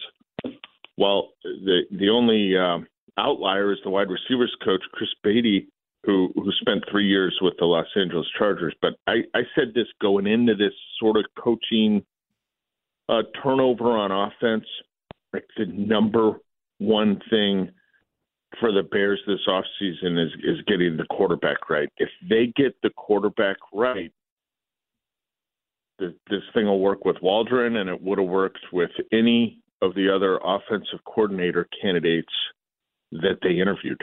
It might look a little different, but it would work. So if they get the quarterback right, this will be a transformative offseason for the franchise. Yeah, and if they get the quarterback right, everyone is going to say, wow, they did a great job. They did a wonderful job coaching the quarterback. If they don't get the quarterback right, everyone's going to say, oh, they can't coach. Exactly. And that's just the reality of life. The players have such an impact, and I just believe that it's going to be fascinating to see how this works out and what their decisions are. And I know, and you wrote about it, Brad, that there's such a debate among Bears fans as to what the answer is, what they should be doing. It's we talk about it on a daily basis, and it's the most split down the middle subject, keeping Justin Fields or drafting Caleb. I've never seen anything like it. I don't know if it's split down the middle. I don't. I think the side that wants to see them trade down, add more talent, and build around Justin, I think that side is extremely vocal. They're very interested in getting their point of view out there and very good at that, very thorough, but just really, really loud. I think the other side is like, well, I think they're going to draft a quarterback. I think they need to draft a quarterback.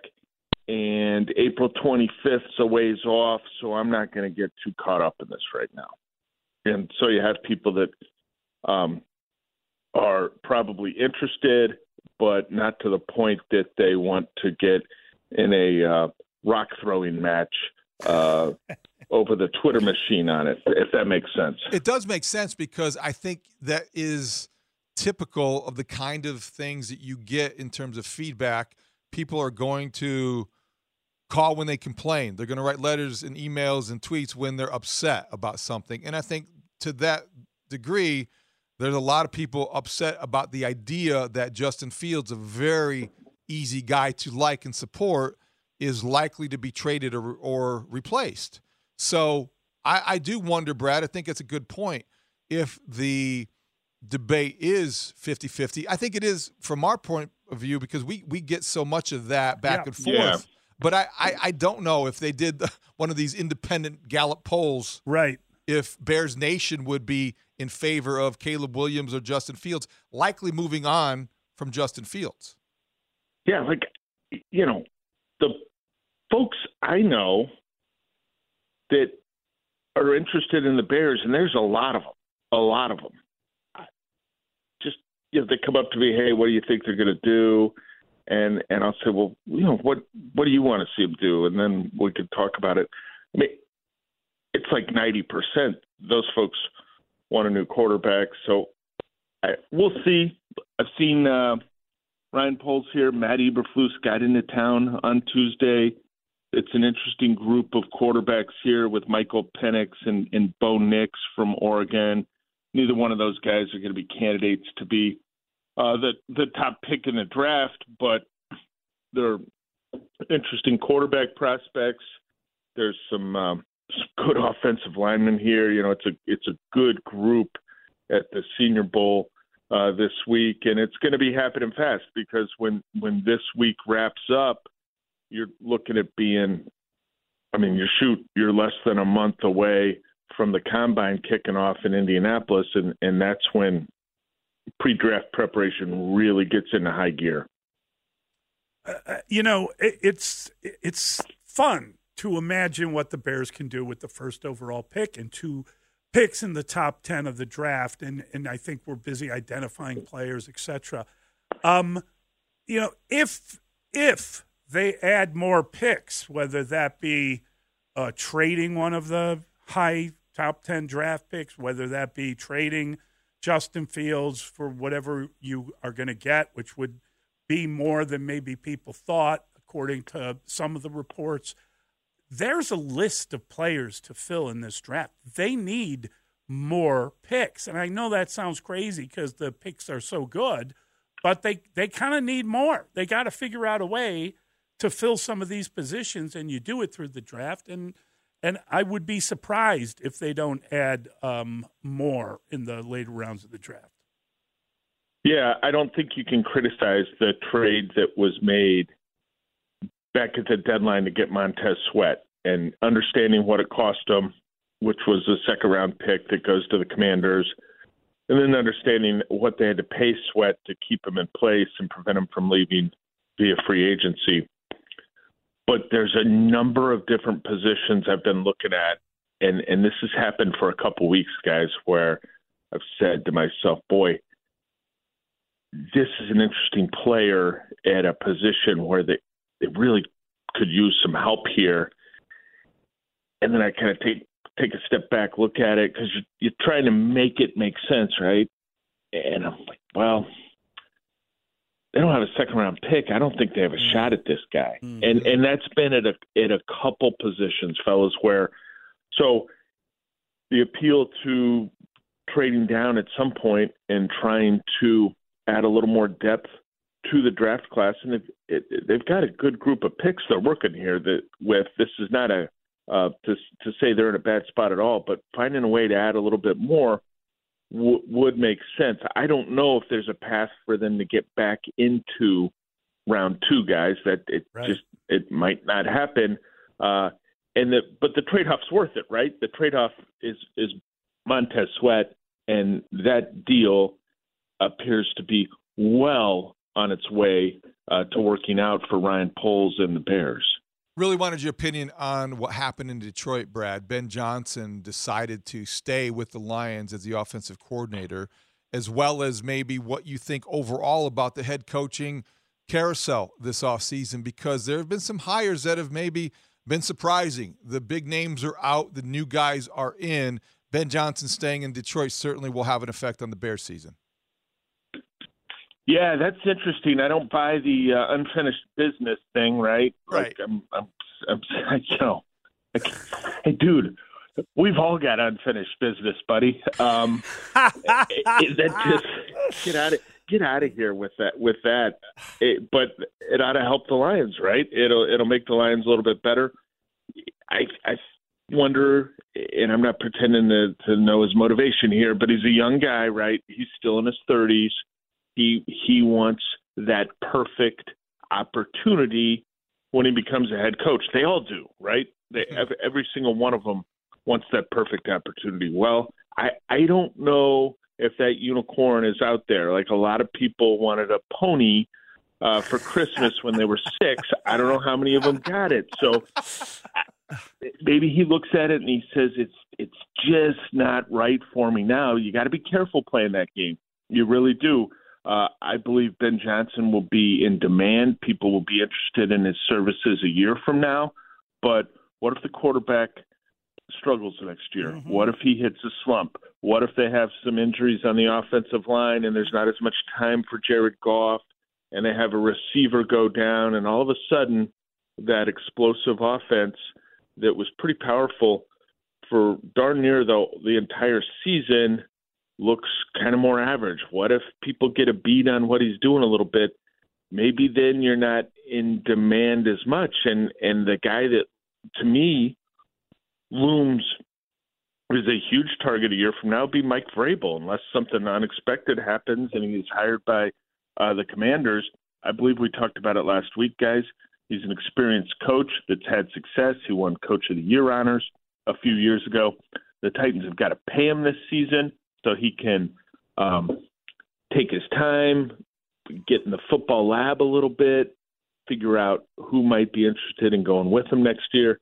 And Mike Vrabel, at the end of December and beginning of January next year, could be the guy that's sitting there saying, well, I think I'm going to have my pick of jobs, and this spot looks pretty good to me.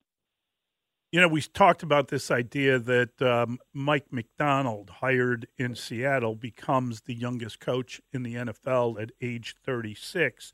He replaces Pete Carroll, the oldest coach in the league, who was literally double his age. And you look at Jared Mayo, he replaces the second oldest coach in the NFL, and Bill Belichick, who's 71, and you are talking about the second youngest coach in the league. Is that just coincidence, or are teams looking for some kind of, unicorn type guy? McDonald, listen, guys that have been defensive coordinators at the Ravens usually do pretty well as head coaches over the years, if you look at it. So it might be kind of this under the radar type great hire, and I know he's highly thought of, but he's very young. Is that an oddity? What do you think? Well, but the first thing I think is it's probably bad news for those hoping Ditka returns in the near future, with the old coaches going out. I don't know if it's an oddity. I think you're looking for. What's one of the first things you're looking for? You're looking for a coach that connects with the players. And It doesn't necessarily mean that a younger guy is going to do a better job of that, but here's a couple of younger examples that do appear to be doing it, and I think that was one of Pete Carroll's strengths. Is even at his age, Pete Carroll reached the players in his locker room. Mayo is a guy who had been in place there for a while, obviously played under Belichick and coached there, so that's a little different to me. But we have seen some of these first-time coaches get a little bit younger over the last decade or so, and who's at the forefront of that? Well, Sean McVay, the guy who the Bears are trying to pattern some of their offensive changes after. Good stuff, Brad. Great stuff, Brad. Thank you, buddy. Always great to talk. Have a great day, guys. You too. That's our guy, Brad Biggs. I think there are ways the Bears can get into the second round. I do think there are two things specifically I could mention as possibilities. Do it. Trade Justin Fields. It's definitely a good possibility. Then, if that doesn't happen, even if it does, you have your number 1 overall pick. You're probably going to take the quarterback. You got your 9th pick. What if there's a run on quarterbacks? What if there's 3 that go in the top 5, top 7? Yes. What if a team wants to move into the top 10 fixated on a quarterback, whether it's Bo Nix or Penix Jr. or J.J. McCarthy? What if you are the Bears sitting at 9 and you know a team is fixated on going up to get a quarterback? All of a sudden, you're back in the second round. All of a sudden, you're moving back in the first round. Maybe you can leverage that pick after you get your guy at the number 1 overall position. Maybe after you get your guy, then you're open for business. There's a third way of doing it. There is? Trade the number 1 overall pick, and you're going to get a king's ransom. I like that option the least. I know you do, but I'm just, for fairness, I'm not promoting that's what they should do. There you go, being fair and balanced. You know how That's I true. feel. That's true. But I'm just saying, if we're looking at it, there's a third solution. Not the ideal one. I got it. And you're right. You're right about that. But if you're trading the number 1 overall pick, the second round pick that you get in the collection of picks that you receive is kind of like, oh, by the way, you're going to get 2 firsts, and a second, and a player. 312-644-6767. It's Mully and Haw on The Score. Old Man Winter here. If I had it my way, it would stay winter all year long. Short days, wind chill, black ice, and a good polar vortex. Oh, heaven. Wait, is it getting warm in here? Your cold snap is over, Old Man Winter. Spring has arrived. Spring. Spring is here, which means it's the perfect time to get away in the Hyundai you've always wanted. Visit the Hyundai Getaway Sales Event, where you can get great deals on all of our award-winning Hyundai models, like the tech-filled Tucson and Kona, as well as the spacious Palisade. Enjoy wherever you go with the peace of mind that comes with America's best warranty and 3 years or 36,000 miles of complimentary maintenance. But hurry in, these deals won't last. Add more joy to your journey at the Hyundai Getaway Sales Event. Now get 0% APR or up to $1,500 bonus cash on the Hyundai Tucson.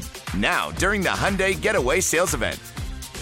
Offers end soon. Call 562-314-4603 for details. Hey, Rob Bradford here. I have set out on a mission with my good friends at FanDuel to prove what I have known for some time. Baseball isn't boring. So join the revolution. Subscribe and soak in Baseball Isn't Boring. Listen on your Odyssey app or wherever you get your podcast. You'll be glad you did. Mully and Haw Flashback. Flashback. What did you say that they got for Sam Darnold? A second, a fourth, and a sixth. Yes. Second, fourth, and sixth. And so say you're going to get minimum that. Let's just say you get more because Justin's a better player and has done a lot more. Mm-hmm. So you get more of that. So you're going to get 2-3 starters there. Plus you still got the other number 1 pick. And now you got money to go sign somebody or sign one of our guys that's up, So, no, I get it. In the big picture, if you start checking boxes, it may go that way. I don't know. Mully and Haw, Chicago Sports Radio 670 The Score. That was a conversation we had a while back with Coach Wannstedt, and it's there are methods, there are ways, David, to build up more draft pay. The thing is, and this is a problem, you get greedy. like the Bears have a really good situation, and I'm just getting greedy because I think when's their last pick? The 5th round or the 6th round? Get some of those picks at the end of the draft. That's where you're going to find you always want a ton of picks. Get your punter. That's every general manager. Yeah, I know. They're going to covet those picks. I know. You do have opportunities, though, and the options that we outlined in the last segment are among them. You could trade down, which is, obviously there for consideration. Justin Fields, what he would bring back in return is probably a source of as much debate as what they're going to do, and maybe even more curiosity than what they're going to do at the quarterback position. I think there seems to be a consensus building, even though the fan base, as Brad said, is loud in support of Justin Fields about what they're going to do. But, Mully, I wonder about the option that I suggested, I'm most curious about. When you're drafting 9th and you have teams that are fixated on a quarterback or one position, you start to wonder how many quarterbacks are going to go in the top 10 picks of the draft. Right. And you could easily envision Jaden Daniels, Drake May, and Caleb Williams being gone before you get to 5. Yeah. And then maybe Michael Penix Jr. is the next one to go off the board. We don't know what the Combine's going to produce. Maybe Bo Nix is a creation. Maybe J.J. McCarthy flies up. But there's going to be a team that convinces there could be a team. There likely will be a team that convinces itself, we need to move up. We need to give up whatever they want. And Ryan Poles is going to know who those teams are and probably take advantage, because at that point in time, you can recoup some of your draft losses, if you will, that you had to pay to get a guy like Montez Sweat in town. Yeah, I here's the deal. The Bears have 2 picks in the first 10, which is awesome, including the first overall pick, which is phenomenal. But then you wait till number 75, then you wait to the 3rd round. And listen, I will never suggest that they shouldn't have made the move they made with Montez Sweat. Montez Sweat that's a win, man. That is a really good move. He's like a very hard-working, relentless type of player.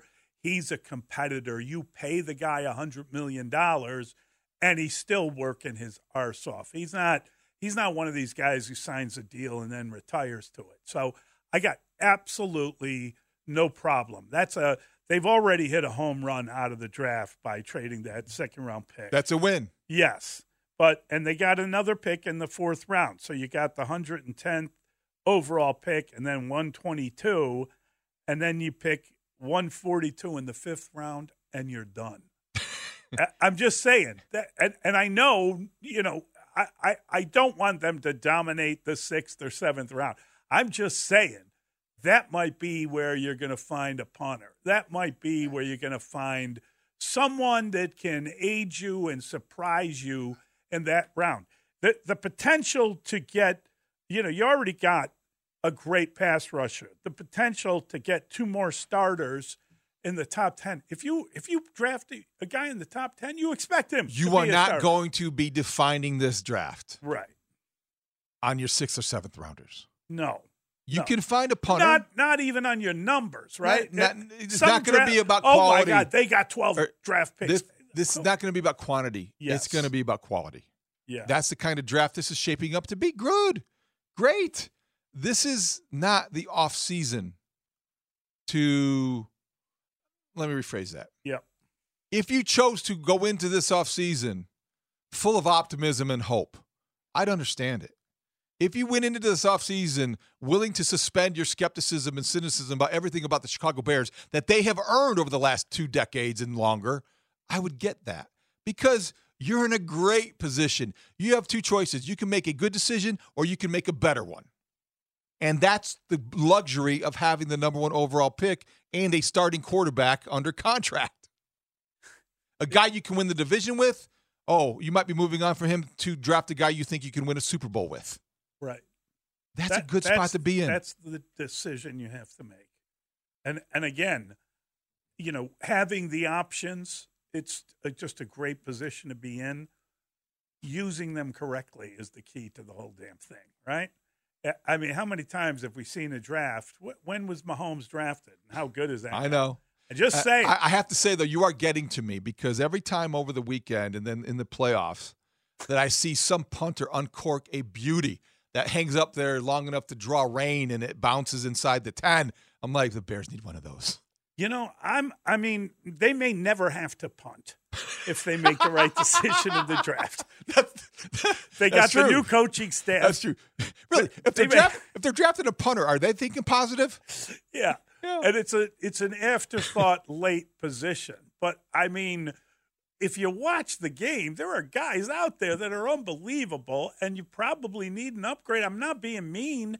I'm just saying that's the NFL. The NFL is, unless you're a top guy at that position, they're looking to replace you. As simple as that. As simple as that. As simple as that. Yeah, that's hilarious. It just is one of those things. I've ruined you with the punting. Not ruined. I mean, just, you open your mind a little bit wider to respect punters and kickers, and I need to do that a little bit more. It's a good. Check yourself. Yeah. Okay.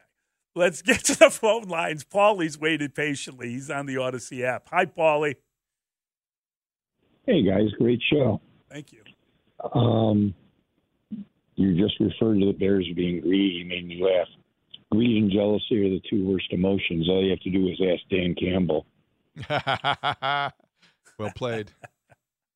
I called because the Arlington Heights issue, and I always like when you guys like to discuss money. And the Bears, oh boy, they love to save money. So here's the dynamic, and why they wouldn't pay Fields if he were Joe Namath, and they can't afford to, and I'll tell you why. Ginny is 101. She's going to be passing soon. I'm not going to be disrespectful here. The Bears are but worth you just called Virginia McCaskey Ginny. Go ahead. I'm not going to be disrespectful. Go ahead. Well, no, she's going to be passing soon. Wow. The minute she passes, the Bears the Bears heirs get first shot at that 5%, her 5%. Say the Bears are worth $6 billion now. That's $300 million. What they are kind of hoping. Boy, that sounds bad. But the sooner she passes, the better. For this reason. Okay. Sorry, we got to. Yeah, we're up against a break. I'm not quite sure where you're headed with that. Yeah, it was kind of getting into uncomfortable territory anyway. That's all. Yeah, I mean, you think? Well, I don't know that that's a fair. Let's go back to talk about the draft and prospects. Yeah, we're going to bring in David Sivertson from Our Lads. He's down at the Combine. What I love about Our Lads, we've talked about this, is they understand traits. They understand when they put their draft together, the traits of the player and how that matches the team. And there are a lot of guys with traits at the Senior Bowl, and we're going to talk to him next because he's down there. Mully and Haw, Chicago Sports Radio, 6-7 The Score. Yeah, man, I just want my presence and my command to be felt, in everything I do, the way I operate, the way I lead out here, just show that each and every day and just showing that I'm willing to compete at the highest level. I love doing this, man. Football is my love, man. So I just want to show them that this is what I truly love to do, and, I love to do it at the highest level. And, man, that's what you're going to get out of me. Yeah. You're going to get a competitor that's going to come win football games. Mully and Haw, Chicago Sports Radio, 670 The Score. That is Michael Penix Jr., the quarterback from Washington. You saw him in the national championship game, and he is at the Senior Bowl, one of the big names at the Senior Bowl. Now, a guy like that, let's see how the medical goes when you get to Indy. Yeah, I mean, I'm not trying to be mean, but we are delighted to welcome in David Sivertson. He is with Our Lads. We both value Our Lads draft guides and all that stuff. Go to ourlads.com. I mean, it really is top shelf stuff. And David's got his first mock draft out, and he's down in Mobile, Alabama, looking at players, and he joins us now on the Score Hotline, powered by IBEW Local 9, Chicago's original powerhouse since 1892. David, good morning. How are you?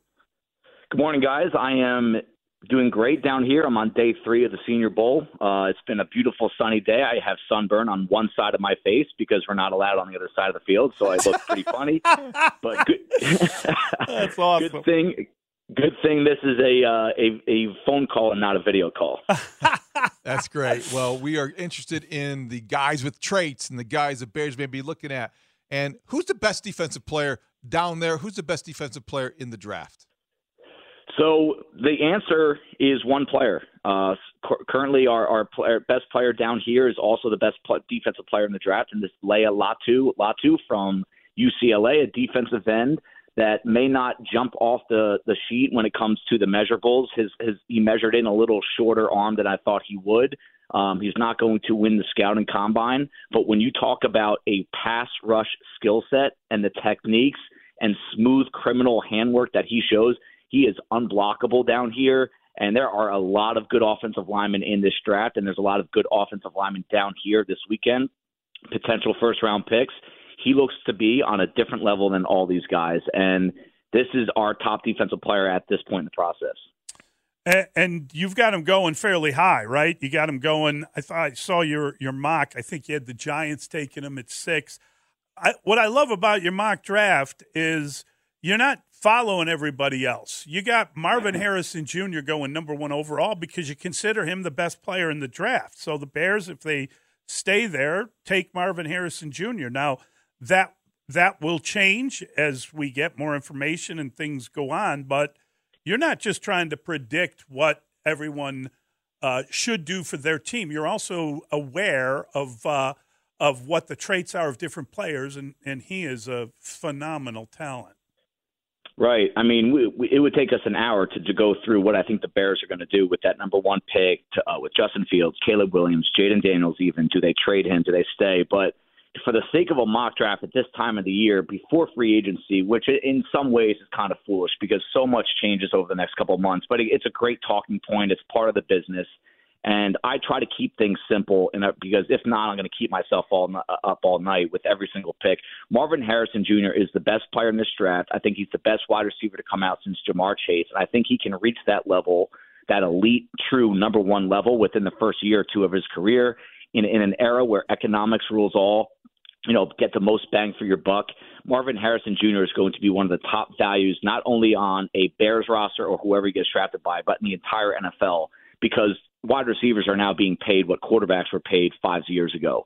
I mean, these contracts continue to rise, just percentage of cap spending. And to get a resource like Marvin Harrison in an offense that needs more playmaking ability, let's not lie about that. I think he is the best player in this draft, and when you're sitting at number 1 overall, you have to consider it a strong possibility. And just like my Twitter handle says, I'd rather be right or wrong about my opinion, not someone else's. So I try to go against the grain and not just kind of fall victim to what everyone else is doing. I love that. It's a fair point. It's a great debate. I'm curious, though, if the Bears do take a quarterback at 1 and Marvin Harrison Jr. is gone by the time they get to 9, who's the second best wide receiver? Rome Odunze from Washington is my current number 2. Him and Malik Neighbors are kind of the 2A and 2B, if you will. Odunze just brings a little bit more size. He had a contested catch rate of 75%. For those that don't follow those advanced metrics, it's something that has been done maybe 2 or 3 times in the history of college football at the FBS, at the Power 5 conference level. And we're talking about someone that's 6'3", 215, is going to run a sub 4.4. He's going to wow everyone at the combine, but he combines that with an actual receiver skill set that fits into any kind of offense, any kind of role. And, I don't know if he's going to be there with the Bears' second first-round pick, but I do think that there's going to be a really good wide receiver available at that spot if that's where they want to wait. I'm curious. I look at the way you have the quarterbacks going and where you have them going, and you have Jaden Daniels going ahead of Caleb Williams, and then you got Drake May, and I believe you have Bo Nix at like 11. Bo Nix not having a great time down there at the Senior Bowl, right? Is he struggling? Everybody talking about him. Yeah, it's a tough eval for quarterbacks down here. I mean, these guys have the most to acquire in such a short amount of time of all the players. Just a new offensive system. I mean, these guys are almost never under center in college, right? new players around him, and the pass rush is constantly in their face. It's a tough place to truly evaluate a quarterback. I will say I'm hoping Bo Nix can turn things around today and in the game on Saturday. It hasn't been a great week for him, but nothing down here with the quarterback is going to move the needle that much. The stuff that truly moves the needle is behind the scenes, and that's in the interview rooms and the interaction with coaches, scouts, GMs, and Bo Nix. 61 career starts, dual threat, great arm, smart kid, battle tested, has hit adversity and bounced back and come out on the other side with a lot of assurance that he can handle some of the pressure of the NFL. And that's a lot of what we don't know about these guys coming out. I like the fact that him and Penix both have hit adversity and they came back stronger than ever. So, how he practices right now and our guys dropping balls and running the right routes, a lot of miscommunication. You can't put it all on him, but I do hope he can show his better side over the next day or two. What would move the needle in Chicago would be drafting a center, David. And I think Jackson Powers Johnson down there has the eye of a lot of scouts, a lot of executives, and certainly a lot of Bears fans. What can you tell us about the Oregon center? Massive. He is 330 pounds, and he moves like he's 300. And it's rare. You go do a size profile of every starting NFL center. I think there's only 2 or 3 guys that weigh in that big, and I think Powers Johnson might be one of the best athletes down here among all the offensive linemen. He just does it all. He hasn't lost a rep all week. Some of the most important time down here are these one-on-one offensive line, defensive line matchups, and he is the one guy that has not lost a single rep. And he is in the first-round discussion now. He's the top offensive lineman here. If I had to create a list of the top 3 players, he's on it. Wow, how? That is That's incredible a huge jump for a center. Yeah. That's extraordinary, right? Yeah, whoever drafts him is going to lock that spot in for the next decade, and I think he's a personality changer. He owns the point of attack. He can, my favorite part about him, not to get too deep into the scouting realm, but every offensive lineman is going to get beat off the ball at some point. There's not a single one that doesn't. The best in the game, they get beat off the ball. These guys are now tasked with blocking the best athletes, the best combination of size, speed, power in the league. That's what teams are doing with their pass rush. That's where they're putting the best athletes in high school, college. It's pass rush, pass rush, pass rush, and these guys get beat off the ball. And what you see with Powers Johnson that is rare at this point is he knows how to recover. He trusts his technique. He does not panic. He does not abandon. And he's got an anchor that is just unmovable. When he puts his feet in the ground, he gets his hands locked in. You're not beating him. That's great. I loved you had Jared Verse going number 9 to the Bears. And what I loved about that is the way you described what Ryan Pace is looking for.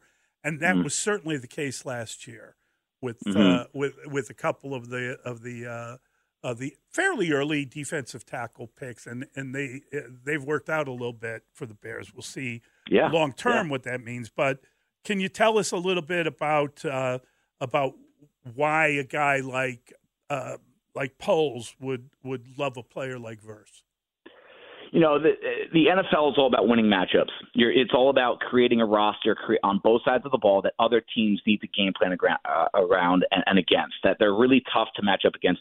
You have Montez Sweat. You have your bona fide, true number 1, Pro Bowl, all-pro even caliber pass rusher. Yep. The way to get the most out of those guys is to have other options along the defensive line. You never, ever have enough pass rushers. And if you're a team that expects to be playing with a lead, and which is what the Bears are trying to gear up towards, no matter what they do on offense, they're going to be playing with a lead. The opposing team, they're going to be passing the ball a lot. We're in a passing era of football. We need guys that can get quick, explosive pressure on a pass rusher. Now you have this Gervon Dexter kid who I'm telling you I think is going to – he impressed a little bit as a rookie. I think you're just scratching the surface with what you have. So you have an interior force in him. You have the all-pro caliber in Montez Sweat. If you get that third weapon, you have something that is going to change the game. You change how opposing offenses game plan against you, and that's the goal, is make them adjust around you, not the other way around. Great stuff. Really, really appreciate it, David. We're gonna wear you out before the draft happens. So. Appreciate the insights. Yeah, wonderful Tremendous stuff. Thanks, man. I'll talk to you guys soon. All right, have a good one. That's David Sivertson from Ourlads. Again, ourlads.com. They have the best depth charts during the season. They do. They keep it updated. They keep it so updated. They're plugged in. Great. Yeah. But they don't do anything better than what they're doing right now. I love it. I just love it, man. Even though you may not agree with their assessments and projections. I like great. that he's got his own mind and is looking at it his own way. It's totally a different perspective, which is why it's awesome. It's Mully and Haw at Chicago Sports Radio 6-7 The Score. Massive. He is 330 pounds, and he moves like he's 300. And it's rare. I mean, you go do a size profile of every starting NFL center. I think there's only 2 or 3 guys that weigh in that big, and I think Powers Johnson might be one of the best athletes down here among all the offensive linemen. He just does it all. He hasn't lost a rep all week. I mean, some of the most important time down here are these one-on-one offensive line, defensive line matchups, and he is the one guy that has not lost a single rep. And he is in the first-round discussion now. He's the top offensive lineman here. If I had to create a list of the top 3 players, he's on it. Wow, man. It's Mully and Haw, Chicago Sports Radio, 6-7 The Score. So you talk about the Senior Bowl as a method of, it's basically you're looking for a job. And so your job interview is, here's a job fair. Here's some of the best players in the entire NFL draft, and 36% of those players were drafted last year. It's a very high. Well, you look at the Bears because we were always looking at the Bears. Yes, they drafted 4 players that competed in the Senior Bowl last year and signed a 5th one in Tyson Bagent, who went 2-2 as a starter, pressed into action. Pretty good. So they got 5 players on their roster for the 2023 season who were at the Senior Bowl, and they got a firsthand glimpse. Now, Luke Getsy is gone but not forgotten, but still that firsthand observation, this opportunity, they got to coach him, but all the executives are watching these practices where I think you really make your money and make your jumps. That's why this week is so important to all 32 teams. And centers for the most part are not first-round players. There have been centers taken in the first round, but most of the time, most teams seem to feel that you could go a little bit later and get a guy. If you look at the list of starting players in the NFL at each position, you'll find that there are as many undrafted free agents starting at center as first-round picks. Yeah, because it's not something that you consider a premium position. It's not something that you consider you would go into a draft fixated on getting with your first overall pick. Now, the last first-round draft pick at the position, Tyler Linderbaum from the Ravens, 25th overall in the 2022 draft.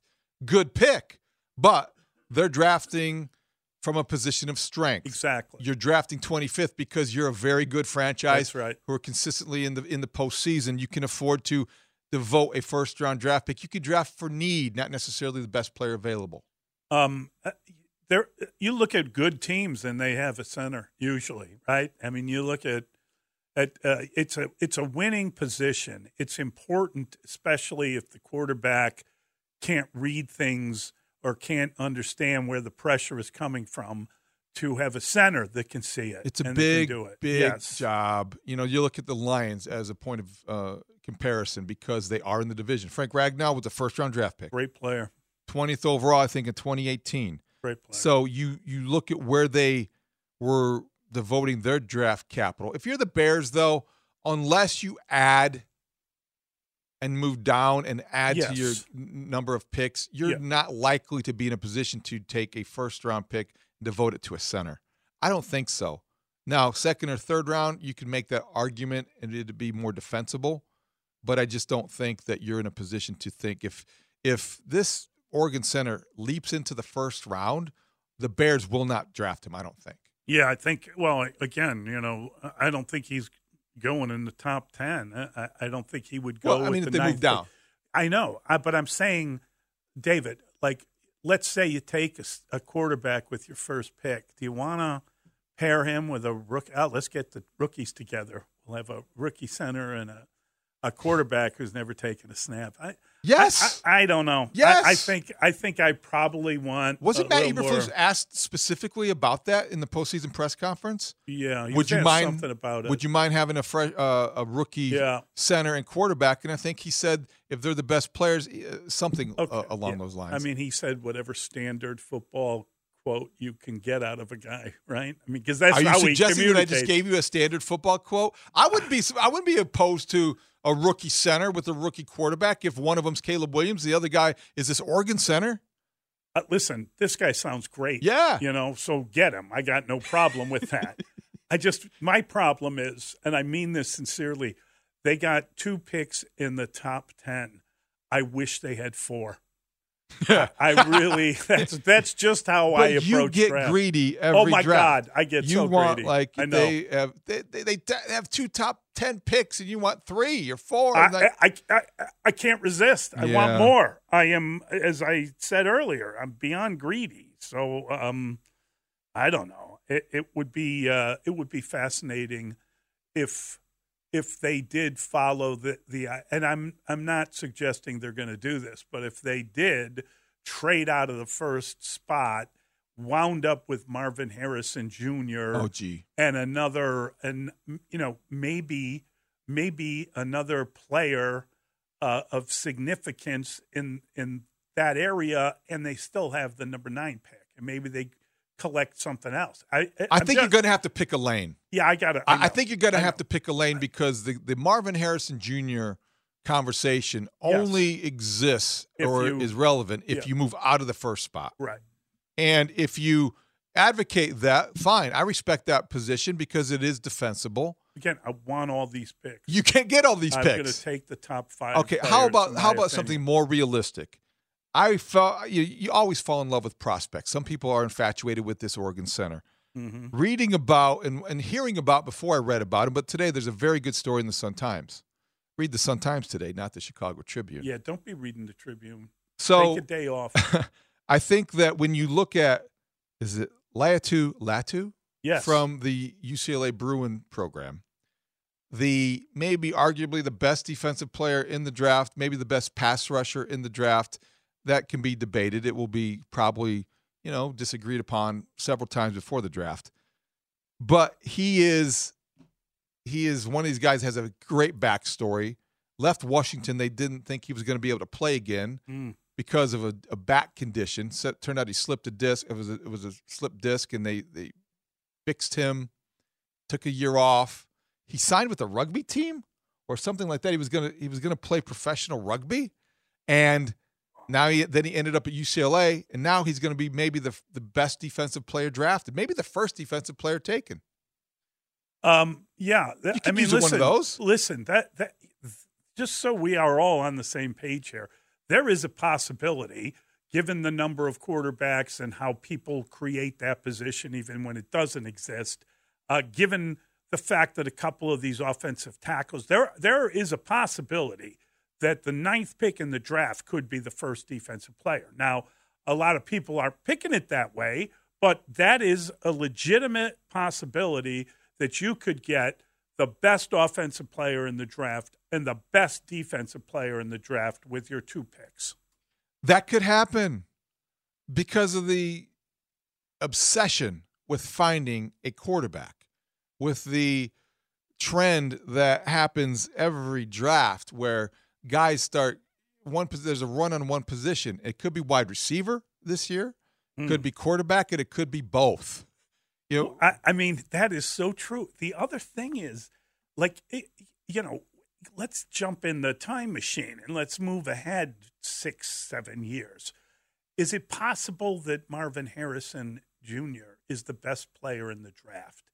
Is it possible that he has a career where he's capable of joining the old man in the Hall of Fame? Yes, it is. Yes, it is. And then you say, well, the quarterback position is clearly more important than the wide receiver position. Mm-hmm. Is it possible that there's a Hall of Fame quarterback in this group and you get the first bite at that apple? Yes, there is. And is it possible that you could come away with a guy that you know about the draft. I want a Hall of Famer you know with the number one overall. Anything is possible. Whoever is going to go to the Hall of Fame, make sure you use him. You use the number one overall pick on him. I'm going to say this a couple more times. Apparently, I'm going to before we get too far down the road, you've got to pick a lane. No, I know, because you can make all these points about Marvin Harrison Jr., but and all of those are conceivable and could possibly happen if the Bears move out of that top position. I still think they're going to stay there, and I still think they're going to pick Caleb Williams. I think you're right, but I'm just saying because you want both. Because you have these opportunities. You want both. Well, I want like I said, would it be too much to just want them to get, the best quarterback in the draft, the best receiver in the draft, throw in this offensive lineman? He's got this guy over some of the tackles, right? He said he hasn't lost a play. Not a play. At practice in Alabama. If he's breaking his arse. Practice in Alabama. David, 330 pounds, quick as lightning. I'm not diminishing the impact of the center everybody wants. I also want a pass rusher, and I would like them to get a corner, too, while they're at it. To you, he is Jackson Superpowers Johnson. I mean, that's the way you're describing him, and I think that, that would be great if they could get a center. Let's go. Yeah, let's go. But I don't know that. But I want all of them. And the problem is, I'm sure he feels that way, too. You go on about the blocker and the center, and great. I would prefer a pass rusher over a center. I've got first already with the 9th pick. You're not paying attention. I think I would prefer the UCLA. I like the UCLA guy. Okay, all right. Right now, but I need to do a little more research. It's right. early. We got plenty of time. It's 1st of February. Let's get the center and the Combine is 4 weeks away. Pass rusher. Let's get all of them. Thank you. Yeah, I almost called him Chicago's very own, but we just borrowed him before he became the great entity he was. Right? In the draft, anything is possible. He went to Farragut first. Yeah, Kevin Garnett, and also the Princeton basketball team adopted that mantra last year, if you remember. Anything's possible. If you remember that correctly? Our guy, Blake Peters. How's he doing this year? I don't know. How's Princeton doing? I haven't looked at Ivy League basketball yet. You're too obsessed with the A-10. No, I'm not. You are. You're going to a game Sunday, are you not? What game are you going to Sunday? I'm not going to a game Sunday. I don't believe the Blackhawks are playing. Oh, gosh. The hockey stuff. No, I'm not going to a game on Sunday. I'm not sure what I'm doing on Sunday. The Blackhawks play again on February 7th. Yeah, next week. Thank God. Finally, they're back home. Thank God. Because if they're on the road, nothing good's happened. No, they haven't won a road game since November. When's the last time they scored a goal? I don't know. When did Bedard break his jaw? Yeah, exactly. Probably before that. No, there's no regularity. Been a long stretch. But think about this. Okay. Like, if you're Ryan Poles, aren't you doing what I'm talking about right now? Aren't you kind of getting blindly obsessed with drafting every player you can get? How do you limit that? I don't know.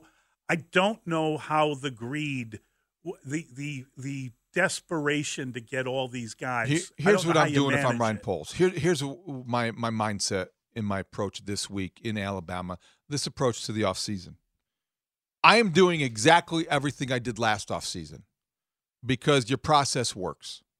You're convinced, if you're working in that building, if you are in his front office, if you are the general manager, you're looking at your rookie class of 2023 and you're saying, we're doing it right. We're doing it right because we had some hits. Now, can you quibble about some of the consistency of Darnell Wright? Yeah, sure, but he's durable. He was fine. You look at Tyreek Stevenson. He played hurt. Tyreek Stevenson became an asset, and he's going to be even a better player moving forward. He's very good. Your defensive tackles have progressed. You have you found an undrafted rookie free agent quarterback that, exceeded expectations. Not going to get carried away with a Tyson Bagent and Bagent Mania and all that, but you feel like the process works. So whatever you did last year, repeat it. Don't fall in love with guys in Alabama. Check them out. Don't fall in love with guys at the Shrine game. Check them out. Don't fall in love with pro days. Check them out. Whatever you did last year, it worked. Do it again. See, I would have loved last year if he had drafted somehow C.J. Stroud instead of the tackle. Or maybe he could have gotten both of them. You're right there, okay? But I'm going to have to point out that if you drafted C.J. Stroud, you wouldn't have DJ Moore. No, you make that deal. Somehow Stroud goes 10. I don't know. Anything is possible. No, it's not, Blake. No, it's really not. No, it's not. We're not playing that game. This is not fantasy football. I remember back in the day driving to the NBA draft, and I'm listening to the radio, and some caller comes on and is like, I really think that they're going to land Shaq because the Bulls get lucky on this stuff. Jerry Krause knows what he's doing. And I was just like, how in the name of God could they ever get Shaq? That's never going to happen. Like, that's as absurd as what I'm proposing. You're proposing some absurdity. But it is draft fever. That's draft what fever. Comes over people. You've got it. I caught it with our conversation with David Siverston from our lab. Well, he just had all the observations. That guy's doing fantastic. a great job down there. Yeah, he's breaking it and he got me excited talking about. Didn't he? Marvin Harrison Jr. and then the center and the defensive ends and the pass rushers. You're taking the kid from UCLA. I'm in. Between the story in the Sun Times this morning and Siverson at 7:45, I'm all in. Yeah. I know all about his background. He did pass up a chance to play professional rugby. He did have a diagnosis that's told him he would never play football again, and he did land at UCLA. I love the story. I understand you love the story. I do worry about that little element of the injury that was career-threatening. That's why it surprised me that he's rated so as highly as he is. Well, we'll see come the Indianapolis trip. Bingo. You're right, because that's the medical trip. That's reason when you find the background. Reason the combine is in Indy is the proximity of so many hospitals to the downtown area. Okay, let me go on you. Okay, please. So this is like the fantasy or the unlikely to happen but could. This guy drops, and all of a sudden you're sitting in the third round. Now you're speaking my language. I mean, he dropped to the third round. Now we're producing. And you've already got your wide receiver. The best draft You ever. drafted the Washington receiver at 9. You drafted Caleb Williams at 1. You got your center in the second or third round. And there's Latu still sitting there, dropping to you for whatever reason. People scared about his medicals, but he's not really hurt and he's not really injured. He comes to you and has 10 sacks next year. See, now this is what I like to call the dream. We did it. Anything is possible. It is, again. I talked myself back into it. That was fun. That's good stuff. Yeah.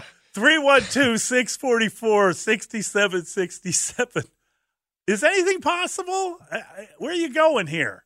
It's Mully and Haw on The Score. Do you have a general timeline on when you think, how many years down the road you guys might be able to have a new stadium, no matter where it might be? Do you have a goal in mind of when what season you'd like that to open? Yeah, I mean, ideally, just from the way the market is, the longer you wait, the more expensive it is building any project. So I'm make sure I'm focused on not rushing, but making sure that we're deliberate in that stadium process, because truly in that world, time is money. And I've said it all along, is at the moment that a shovel goes in the ground, I'm confident that we will be able to have a building to play in 36 months after that happens. Mully and Haw, Chicago Sports Radio 670 The Score. That was the old news conference at the end of the year where you heard from the team president. Is that what he's the team president? Yeah, Kevin Warren. Yep. The team president for the Bears, and he's in charge of building that stadium, and it'll take 3 years from when they get going on it, and it's taking longer than expected. When, or did you say if? Well, when they get going, or if they get going? That is because I think that's in question right now. I don't think it's a realistic question, but it's still in question right now, because the story this week is that the Bears and the 3 Northwest suburban school districts, Arlington Heights, are $100 million apart. $100 million apart on their valuation of what's the former, Arlington Racecourse. Yes. And so that's a lot of distance. That's a wide gap, $100 million. Or is it? You're skeptical? Do you think it's leverage? Do you think it's... Here's the thing. The Bears are close. They've got the site. They've brought down the building, right? They cleared it all out. They're ready to start something that is going to include, it's going to kind of redo that entire area. You're going to bring out so many people, and there's so many places there's going to be a whole little community there where the back of the track was and everything. An entertainment district. Totally an entertainment district. So here's what you got to do when you're doing your math. You heard Kevin Warren tell you it gets more expensive by the year, more expensive, but they can wait it out. Time is money. Time is money. So at what point is $100 million? It's like this. I'm selling my house. There's a snowstorm. If I can't get my house sold within the next month, I got to pay my mortgage again, and I got to pay for whatever I have while I'm selling my house. I'm gonna be paying more money by not selling the house than I want to. I want to be out of this house in like 2 or 3 months, and now the weather is hit, and now I can't get anyone to even look at it. So how in the hell am I going to pay those bills while I'm just trying to get rid of this thing? Okay. There is. I know what you're saying. I'm saying the money works against you at some point. Couple things to remember, though, I think, and you know this. So in the overall totality of this project, what we're talking about with $100 million disparity in their, where they are on the valuation is, I don't want to call it a pittance, but it's not significant. It's an insignificant sum. A total. Would you agree with that? Yes. Because you're talking about a $2.5 billion at least stadium being built on that site. You're talking about a franchise that is worth, by the time they get this going, $6 billion at least. So quibbling over the property value and taxes of $100 million difference, that's ground that could be covered as wide apart as it seems right now. The Bears legal team believes that the appraisal makes it worth $60 million. One was for 71, but between 60 and 70. And the other valuations have come back $160 million because of what's going to go there and what the possibility is, as you just described. They can close the gap. This is not insurmountable. To me, this sounds like a loud leverage play, and it continues to follow the pattern of other maybe quieter leverage plays, but it's all been about leverage to this point, I think. Yeah, I just think, as you say, the amount of money we're talking about, the difference between 60, 100 million versus did you say 2.6 billion? Billion is what they're going to build? Yeah. Okay. Well, if that's the case, isn't that that doesn't sound like a conservative estimate because of how much it is, but you're not going to do this unless you're willing to go there. Well, I would hope so. I mean, what you're describing is sensational, and it's going to be really something special.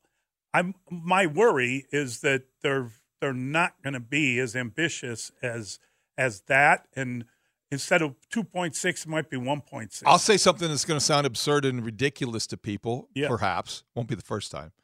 But 2.6 is relatively conservative. That's the going rate. When you look at SoFi Stadium, when you look at Allegiant Stadium, where they're going to play the Super Bowl, when you look at these new structures in 21st century America, the sports and the dome world we live in. Are we talking about a dome? Because you need a dome to play a Super Bowl there. 2.6 might be low. We may be talking about a $3.5 billion structure. And you know what? They could justify it in today's world.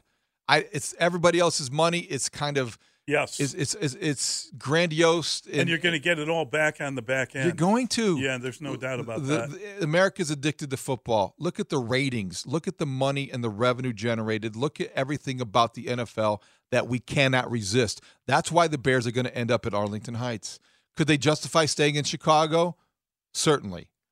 Can Chicago justify keeping the Bears? That's a harder question to answer. That's a much harder question. That's a much harder question. Here's the other thing to tie into the two big stories this week, Mully. Yeah, and David, I think that the idea, it's going to take 36 months. Get going. Get going. Yeah, exactly. Get going, which relates to the other point I was going to say. I don't know how confident I am. I can't answer this question as confidently as I thought I would. If the question is, which Chicago sports team will announce plans to start breaking ground at their new stadium first, the Bears or the White Sox? I don't know. Yeah. We should know, right? It's been a year. Kevin Warren came here to do this. I'm surprised this timetable is still off in the distance, kind of this vague deadline. There's no deadline. Which do you think will come first? Plans that are announced for a South Loop ballpark for the White Sox, or plans that announce the Bears are breaking ground in Arlington Heights? Well, they're different costs, right? We accept that. It's going to cost significantly no doubt. I think when you look at Amazon and ESPN and Fox and CBS and NBC, there are deals that have been cut through 2032. So you're already making this huge amount of money. You better have your building opening before 2032. I mean, maybe you're eyeballing it and thinking, I would get to it. If I were the Bears, you're close enough, I'd figure out a way to either eat this money or, Well, you already own the land. You paid $197 million. And I know you can sell it and someone else can come and build something. You bought it for a purpose. But you're already underway. So to me, I wouldn't let this stop the progress. I don't think it will. And I think there are people who are more educated in this area than we are that agree with that premise, that this is not going to get in the way. But I am with you in terms of saying, let's get on with it. Make a deal. Make a deal. Find a way to finesse this. Find a way to bridge that gap. Whatever you need to do, start to do it, because time is money, and you're losing it with every passing day. But it also leads us to the point where the South Loop project seems to be moving along and has more momentum at this point than the Bears project, which seems like something that can't be true, because the Bears own the land. They've cleared everything out. It's like all they got to do. It's a bigger project, though. I know, but it's a 3-year project. Are they going to have a South Loop Stadium up in 3 years from right now? Right now, I would say no. If they announce this next week, I don't know. Well, if they announce I don't know.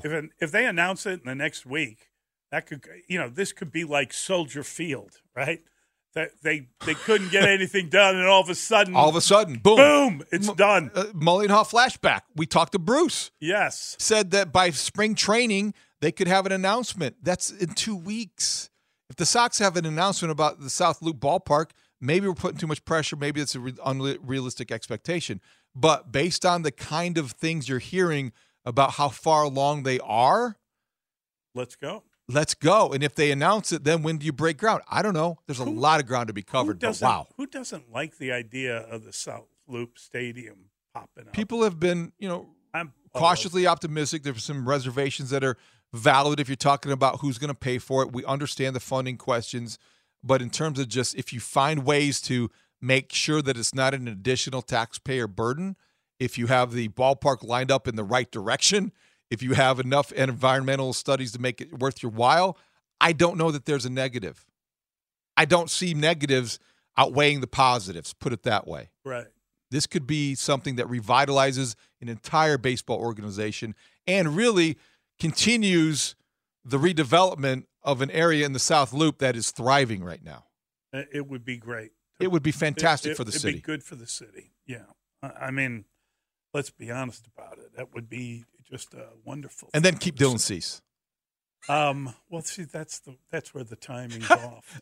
By the time they get it built and they start making money, he's going to be long gone. Noah Schultz will start the first game at South Loop. There you go. Stadium. There you go. Yeah.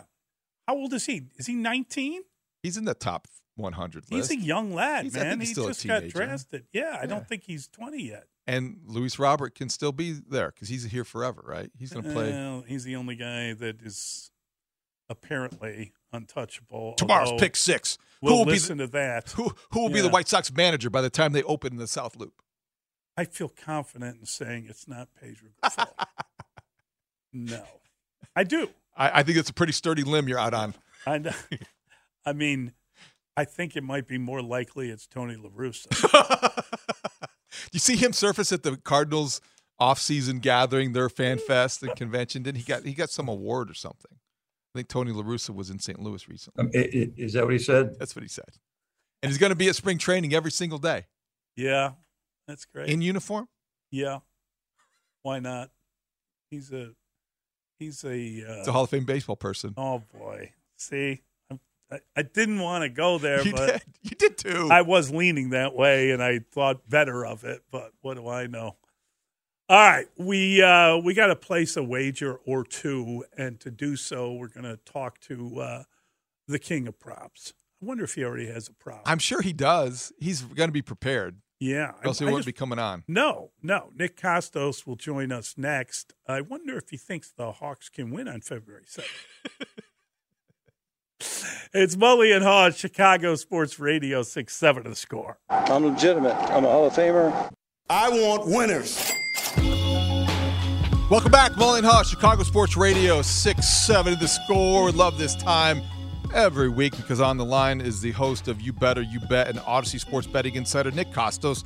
Insider calls are presented by BetMGM. Go check out all of the latest lines today on the BetMGM app. Also be sure to listen to all of the You Better You Bet podcasts. For more of Nick Kostos' analysis, just search You Bet wherever you find your podcast. And like all of our guests, Nick joins us on the Score Hotline, powered by IBEW Local 9, Chicago's original powerhouse since 1892. Good morning, Nick. How are you? David, what's going on, man? How you doing today? Doing well. So help me out. What are we going to do this weekend? Are you looking ahead already? Tell us about the line. Which way is it going? How are the Chiefs going to be underdogs yet another week in the postseason? Well, I think how's this weekend going to go? I'm going to try and sleep and then fly to Las Vegas on Sunday to do shows, doing You Better You Bet out at BetMGM, Mandalay Bay in Vegas next week, which will be awesome. Couple days on Radio Row. Going to be great. Hang out with your guy, Mitch Rosen, for a couple days. It's going to be awesome. As far as the game is concerned right now, so just on like how the Chiefs can be underdogs in the game, and look, like I want to start by saying I like Kansas City in the game. So, I like the Chiefs. I've already bet them. I reserve the right to change my mind, but I think I'm probably just going to add to my Kansas City position. I think Kansas City will be my bet in the game. But just like for people that look at the point spread and go, oh my God, like how could Patrick Mahomes be an underdog in this game? Like when you do actual like NFL like power ratings, that's how you get to a number like this. And look, like it could be the same people that were saying this past Sunday, Baltimore closed like a 5-point favorite against Kansas City in the AFC Championship game. People are like, oh my God, how could this be? Now, Kansas City wins the game, and then, you get to say afterwards, well, I was right. But look, point spreads are what they are. It doesn't mean that it has to be right, that San Francisco has to win the game. Just that, like, the point spread of the game isn't wrong. You can think Kansas City is going to win, but, like, maybe Kansas City closes like a 1-point favorite in the game, and maybe Kansas City gets bet in between now and kickoff. But we're basically going to exist in this range where pick the winner of the game essentially is going to be the point spread.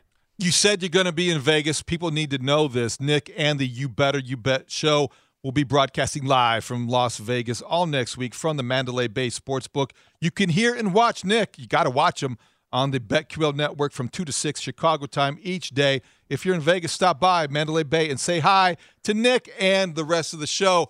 So, Prop King, tell me this. Did I hear correctly this week already? Maybe it was Dustin that dropped this one. Over rushing yards for Brock Purdy is the most popular prop so far? Yeah, so which I was like a little upset to hear because, and I guess it makes sense, right?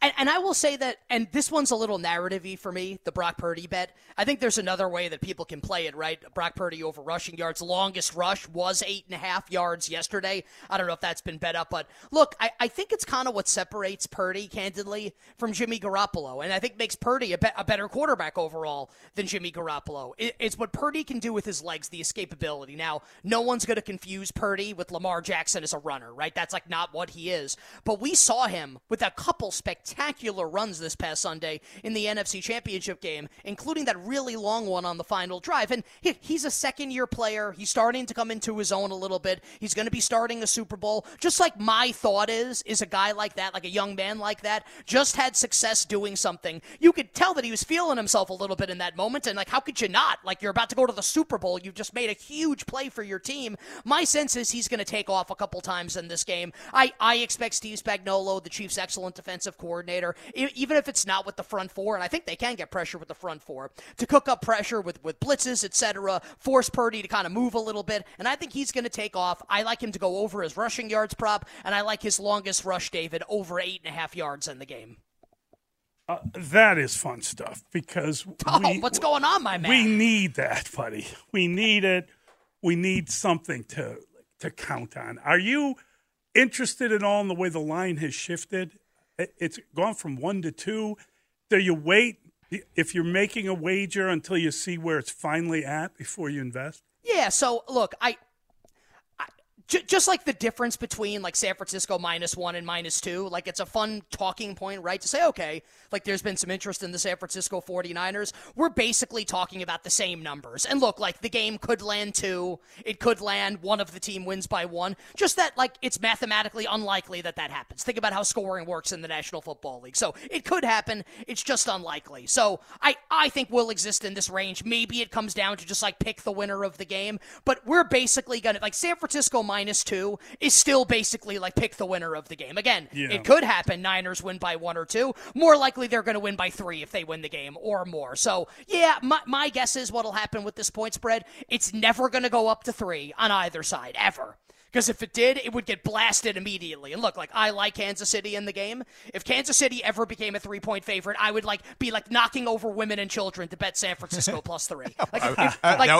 It won't happen. Now it that would be happen. something to see on the Twitch stream. I would have no issue doing it, no shame doing it. So Nick, the football stuff is great. Your props are great on the game and the results and the numbers and all of that. Do you get into the other stuff, the non-football part of the Super Bowl, betting on those kind of props? Yeah, absolutely. And it's all information driven. So, and look, like, I think this is kind of like an open secret.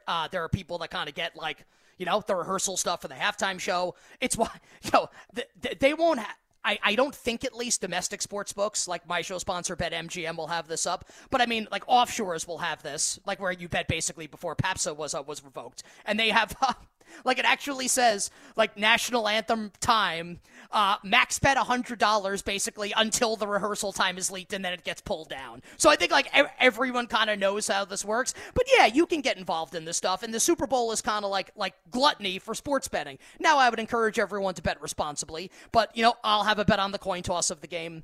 I bet tails every year. There are like fun bets that you can make. And look, like again, you put like $10 on this, $20, like not like money you can afford to lose that you can blow as an entertainment expense, right? Like first team to throw the coach's challenge flag is a really fun bet because let's say you bet Kansas City, right? Andy Reid to throw the flag first. Anytime it's like, oh my God, did he catch the ball or not? Like there was this huge scrum. Was it a fumble or was the knee on the ground? And the camera shows the coach, like, is he going to throw the flag or not? Just like to create like these fun moments where is this going to happen or not? Now, these are not like sharp bets. This is basically the equivalent of like rolling dice or flipping coins. But yeah, I will get involved in some of that stuff for the Super Bowl. I would say I will bet responsibly and would urge people, if you make bets like that, fun bets for the Super Bowl, like please gamble responsibly. Yeah, I mean, I put one down for a safety one year because I forget who it was, and the thing came in. And it's hit a couple times in the last awesome. 15 years. Yeah, it's so good. And it's a dumb bet, and you're going to lose it, but maybe you make enough on one to finance that wager repeatedly. Well, we saw it intentional grounding on the Patriots in Super Bowl 46 to open that game against the Giants. Giants opened the game with a 2-0 lead. We saw in the Broncos-Seahawks Super Bowl at MetLife here, locally where I'm at, like first snap of the game goes over Peyton Manning's head for a safety. So look, like it could happen, but like if you make a bet like that, like you're probably going to lose. So just like know that going in, and you have a fun sweat where if it's a punt gets down at the 1 yard line, you're like, oh my God, I'm live to win this bet. But so again, you can place bets like that, and they're a ton of fun. Like, it is a lot of fun, but you should look at it the way I always look at stuff like that. Like, if let's say you pay $20 to see like a really good movie, and you're really entertained by that movie for 2 or 3 hours. At the end of the movie, like, you don't get your money back. Like, you've paid to see the movie. I would look at bets like this like you're going to see a movie, where at the end of your 2 or 3 hours of entertainment, like, you may not get your money back, and you have to be okay with that going in. Great stuff, Nick. Thank you, buddy. Great catching up with you. Great wisdom, Nick. Thank you. You got it. And let's go United today against Wolves. That's me. Thank God. That's me. That was me pandering. Thank you. Nice Throw panderer. a bone. King Throw Panderer. a bone, Thank you. man. Minimal sweats when he bets. The absolute very best of luck. That was the host of You Better You Bet, Odyssey Sports Betting Insider Nick Kostos. Insider Calls presented by BetMGM. Go check out all the latest lines today on the BetMGA app. The pandering prop king. Mully and Haw, Chicago Sports Radio, 6-7 The Score. I mean, you don't really think about it too much. I think you just come out every single night and play your game and have fun, and that's, this is what kind of comes with it. And, like I said, I'm just grateful to be able to do it with these girls. I love them to death, and these coaches, they put me in positions to be successful, and, I've had a lot of really good teammates in my time here, and, I can't do it without all of them. I can't do it without, Coach Bluter letting me have the keys to the offense, and, we play up-tempo, we play fast, we play fun basketball, and that's what it's all about, but it's cool to be in the same vicinity as some of those names. A lot of people I grew up idolizing and looking up to, so definitely special for me. Mully and Haw, Chicago Sports Radio, 6-7 The Score. That's the voice of Caitlin Clark. She is a phenomenon. She's like the best college player in basketball. Best known, best followed, and I get it. I think Zach Edey in the men's game would have an argument. People who support Purdue might say that's not the case, but Caitlin Clark has 1.1 million social media followers, and he wouldn't have sold out that arena like he did. Nobody was that a sellout when he played and lost at Northwestern. I don't know. Maybe you're right, but I think Caitlin Clark is. She beat him one-on-one. She would is the beat most him famous in a one-on-one game, and horse too. She's the most famous college basketball player. Yes, men of the moment. Yeah, male or female. And we are delighted to welcome in Annie Costabile of the Chicago Sun-Times. She covered the game last night, and we all watched it on. Where was it? Was it Paramount or Peacock? Peacock. It was on one of those places, and right? And we did sit in. We did spend our time doing it. My first women's. I watched some of it, another one, but it was fun. And she joins us now on the Score Hotline, powered by IBEW Local 9, Chicago's original powerhouse since 1892. Annie, good morning. How are you? Guys, what an honor. Thank you for having me. I'm so pumped. God bless you. I got to tell you, you had to sit through that game and get up and then talk to us in the morning. Listen, it was fun, and she's a great player, and she finished with 35 points. But it wasn't like she was knocking down the threes like Steph Curry. She started going to the hole because they were giving it to her. I thought she did an awesome job, but 2 is less than 3, and she didn't shoot the lights out. But man. What I think that's something that kind of gets lost on the average fan, which I'm going to call you since you just admitted that you don't watch women's basketball all that much. So I feel like that's a fair assessment. But her game beyond the 3 is so brilliant. Her passing, her ability to get to the lane, her ability to absorb contact. So I think that's part of what makes people admire her so much, is that she's very multifaceted. She's really skilled, and it's clear in what she's doing. She's breaking all kinds of records. Really good story in the Sun-Times, Annie, and I know you're very involved in covering the Sky, so you're familiar with the growth of women's sports and women's basketball in the city and just around the country. And I guess in that context, how would you describe what Caitlin Clark selling out Welsh Ryan Arena essentially last night meant to the growth of women's basketball in this area? So I think the best way to describe it, or the best way that I've heard it described in conversations I've had with coaches and other players, is that this moment women's basketball is having is being sustained. When we talk about Candace Parker, who's a great example, what she did at Tennessee, or Diana Taurasi, Sue Bird, even going back to Cheryl Miller, these women were having extraordinary moments. They were capturing everybody's attention in this same way, essentially. But it was during tournament time, or it was in brief stints. And Candace, I think, is a better example of it being sustained. You know, she was selling out arenas wherever she played, and she drew crowds like that. But with Caitlin and just the moment, you talk about USC and Juju Watkins out there, or LSU, South Carolina, the game is drawing crowds everywhere. And we're following this moment with Caitlin, and Caitlin's, of course, surpassing anything. But it's a look into the sustained success that women's basketball is really having right now. And we'll see if what Caitlin's doing will translate to the professional game. But all signs point to the fact that it will. Yeah, I got to tell you, she's a dynamic personality. I mean, even in the postgame, I love when someone talks about their teammates. I love when someone, talks about the idea that the point she scores isn't as important as the time she has left with her teammate. It's like a beautiful thing to say, and it seemed very sincere.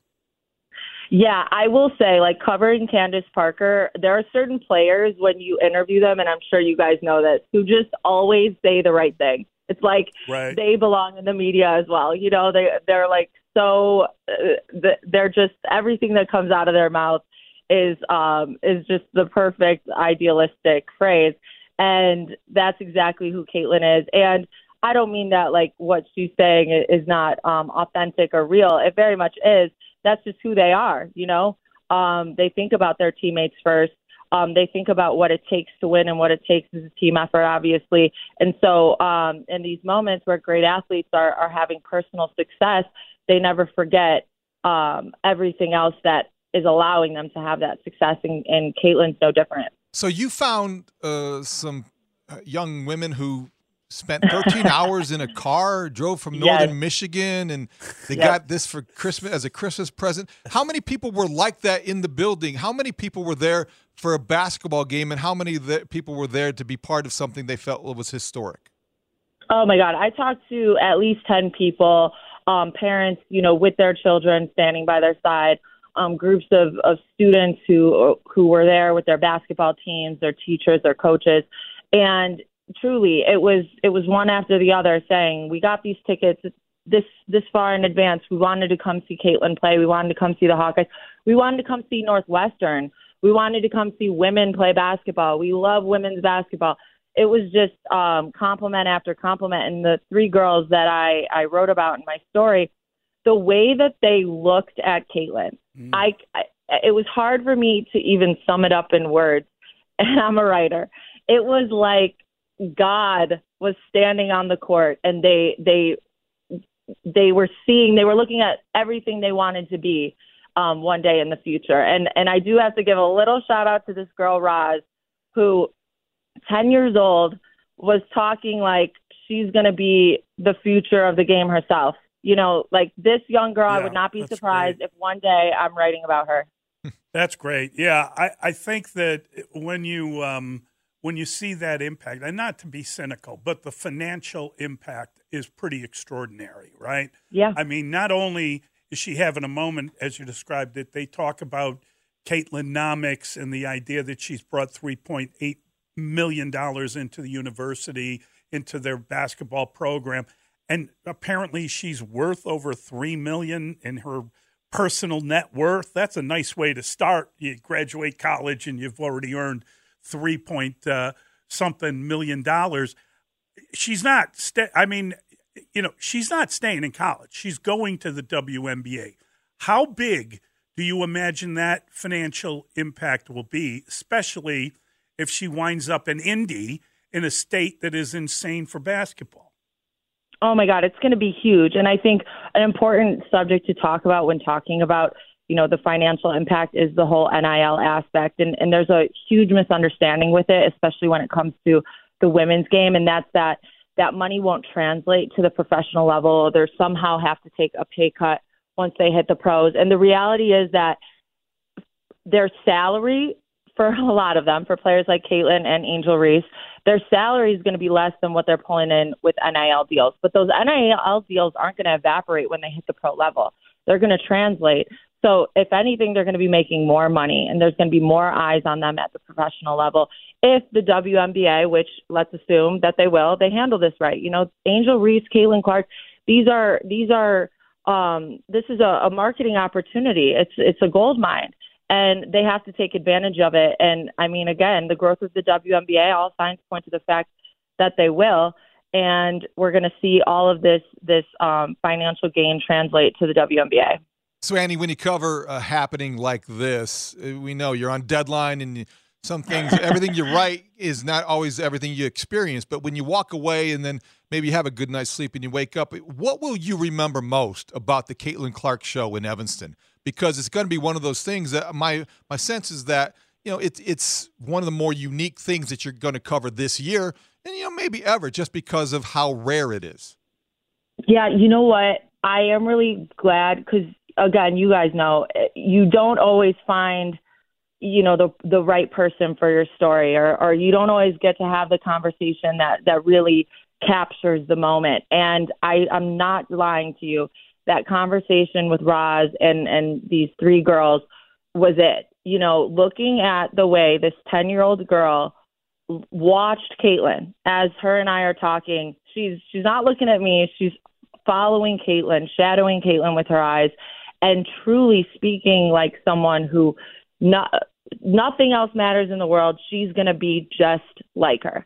It was like, it sent chills through my body. It was like truly inspiring. Even as, you know, an adult covering this game, it was inspiring to see this little girl fall in love with a game that much, and also a person who is an example of everything that she can be. Because truly, you know, speaking as a young girl who loved basketball, there weren't a ton of players like that who made you see what you could be, who exemplified the value that you have in this world, that you have in sports. And this young girl at 10 years old saw her value in Caitlin. And that's great stuff because, you know, we always talk about people building up their self-confidence and that sort of thing. And if you can identify with someone, it's huge. You know, I think, is it South Carolina that is the really good team that I saw play LSU? South Carolina. I wish we could see Angel Reese against Caitlin Clark again in the tournament and then turn it into like Bird versus Magic or something, right? Hey, the powers that be might be working towards something like that. We'll see if the basketball gods give us that. I wouldn't be surprised if something like that happens again. I think the thing that's really interesting about LSU is the talent on that team. I mean, Angel Reese is phenomenal, right? But Anissa Morrow's out there. You know, they've got a stacked team out there, and with Caitlin, she also has a very talented team around her. You know, she's been playing with a lot of these girls since her freshman year, a veteran team. Lisa Bluter's a phenomenal coach, but she carries a ton of the weight, you know, and people talk about, oh, why is she putting up this many shots, or, you know, criticizing her shot selection, whatever it is. She's doing what needs to be done for her team to win. And you heard her talk about it in the offense that Lisa runs. Lisa wants her to play that way. And so, you know, I think that's something that's exciting to think about at the pro level is who she's going to be, what she's going to look like when she's got, you know, a team of pros playing around her. Annie, how tough is it to cover women's sports in Chicago? Because last night was a big deal, but it was, you know, a one-off, and you cover the Sky, and they won a championship. And I think Chicago noticed respectfully, but it kind of went without a lot of talk, certainly not on this radio station. I just wonder, from your perspective, you do it well. How difficult is it to cover women's sports in Chicago? You know, it's just different. That's, I guess, the best way I can describe it. When I cover the Bulls, you know, you walk in, I mean, again, you know, there's at least 10 other people in the room. You are getting your interview. It's seamless, right? In the women's game, I'm oftentimes the only person in the press conference, and that personally feels like a blow sometimes, you know, because this game is important. It's great. It's valuable. And, you know, when Candace Parker was here, everyone's talking about the Caitlin Clark effect. Well, the Candace Parker effect is the same. You know, we saw the attention that she brought to the game and how it raised the standards of coverage in the Chicago area. And we know this is a tough market. It takes a lot to get the media's attention in this market. But good or bad, you know, the Sky are a professional sports team with impressive athletes who have stories that should be told and require attention. And I think we all should be paying attention over there. Again, good or bad, because look at this Bulls team, right? Under 500. We're showing up every day. We're talking about the storylines. We're talking about the trades. Will they, won't they trade Zach LaVine? What are they going to do here? It's like those same storylines exist in the W. We don't need Candace Parker in town to cover the Sky. We can do it regardless. And I think the more we do it, the more eyes get on it, the more clicks get on our stories, which I would love.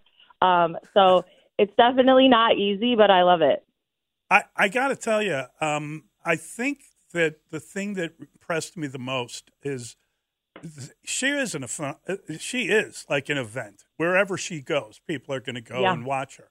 And, you know, you're going to run a bunch of players at her. You're going to try to, going in, well, we got to make sure that she's not the one that kills us.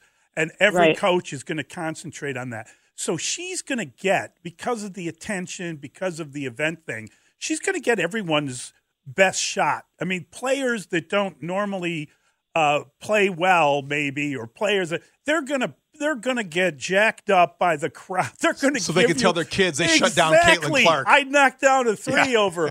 I just think that sort of thing. She might have an easier time, frankly, in the WNBA than she does right now, because everyone has these super high expectations and everyone wants to see, you know, whatever we're calling it, Steph Curry meets Larry Bird. I mean, it's just it's just amazing.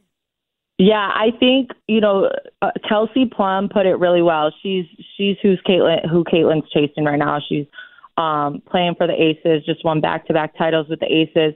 When she got to the league, number one overall pick, when she got to the league, it was not easy. It was really hard. And she's shared many stories about mentally, you know, the difficulty of going from being this phenom who everybody followed to then trying to transition into the professional level. And the thing with Caitlin is, you're right, like she's getting everyone's best shot right now. I talked to Veronica Burton, who formerly played for Northwestern, plays for the Dallas Wings now. She talked about, you know, the schematics defensively, what they were throwing at her and how she would just still score on them. The pros are going to want to do the same thing. You know, they see this young player coming in. They see everybody talking about her. They hear all these storylines. They see everything we're doing, right? Where this is a phenomenon, right? They want to shut the phenomenon down.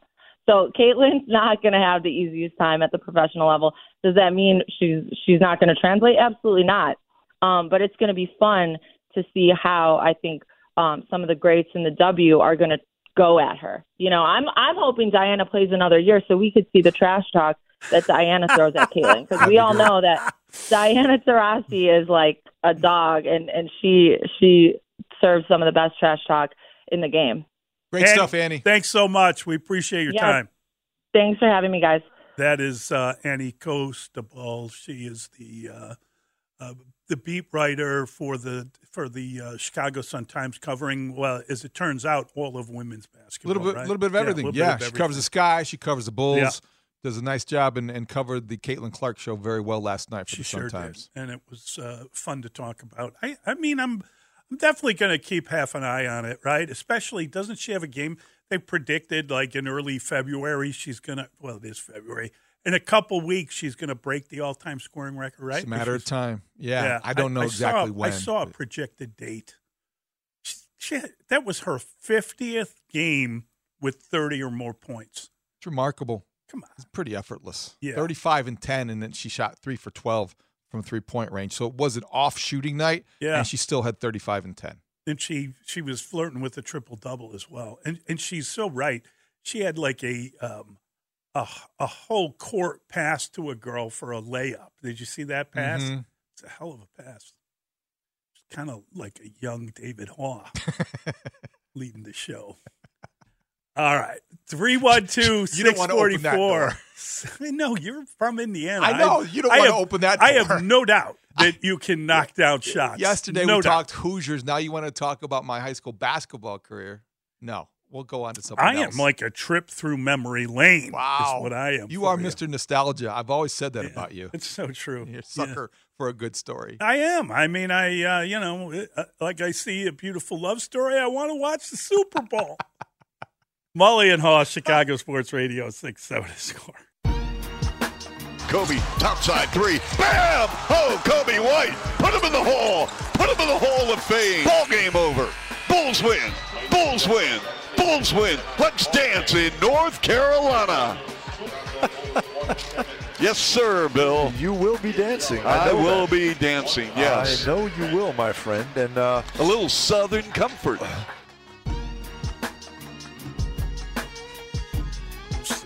Sounds like a nice drink to me. Nightcap. Yeah, it's Mully and Haw, Chicago Sports Radio 670 The Score. And we need to remind everyone, Caitlin Clark, not the only person scoring 35 points last night.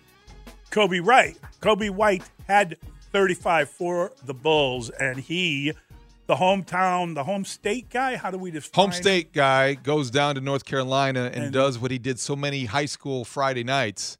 Isn't he the leading scorer in he's the the all-time history, right? Leading scorer, at least that's the way it was when he graduated. Yeah. You can leave high school and have some state records, and then eventually they get broken, and then everyone has a sad day. Not that I would know anything about that. But, yeah, Kobe White scored 35 last night, and the Bulls needed it because they were trailing, and then he got hot, and then this is the way they're going to win these days. I think DeMar DeRozan is the closer. Yep. Zach LaVine is the guy who, will they trade him? Won't they trade him? He's injured. Kobe White has been, dare I say, has Kobe White been the most consistent element of this team so far this year? I think he's been like the brightest development for the team this year. Maybe the only bright development for the team this year. Ayo has also, of late, good point. Been a pretty good bright development. Caruso has his moments. He's been great. He's Team USA finalist. Maybe he'll make the Olympic team. That would be fantastic. And he's shooting and making it happen. Andre Drummond. Yeah. Andre Drummond looks younger every time he's out there. He's a guy that you didn't think he was going to be a big contributor, did we? No, but man, he's a big dude. He's a big dude. He at one point, I think he had a steal and he was going to the bucket and somebody came up and just slapped the ball out. And I thought, and he seemed amused by that because he looked like he was contemplating what style of dunk he was going to make. He can make an impact in a short period of time. He only played 15 minutes last night, but it seemed like longer. He's big. He's a big guy. Isn't he like really good with rebounds? Yeah. I think he's the best offensive rebounder in the NBA when you look at the metrics and the way they measure such things. How about DeMar DeRozan only taking 10 shots? So they win a game, Kobe has 35, and DeMar only takes 10 shots and has 15 points.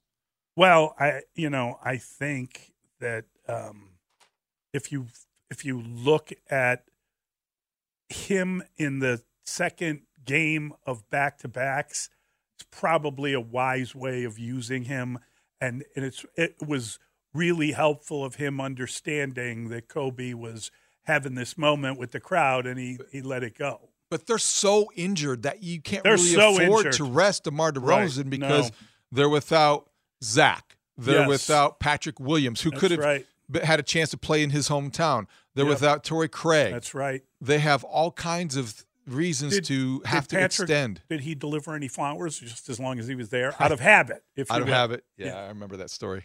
Yeah, that's a good memory. What is the term again? He's actively resting? It's active rest. Active rest. So, God, I love that. I just love the idea. He's just antsy on the couch.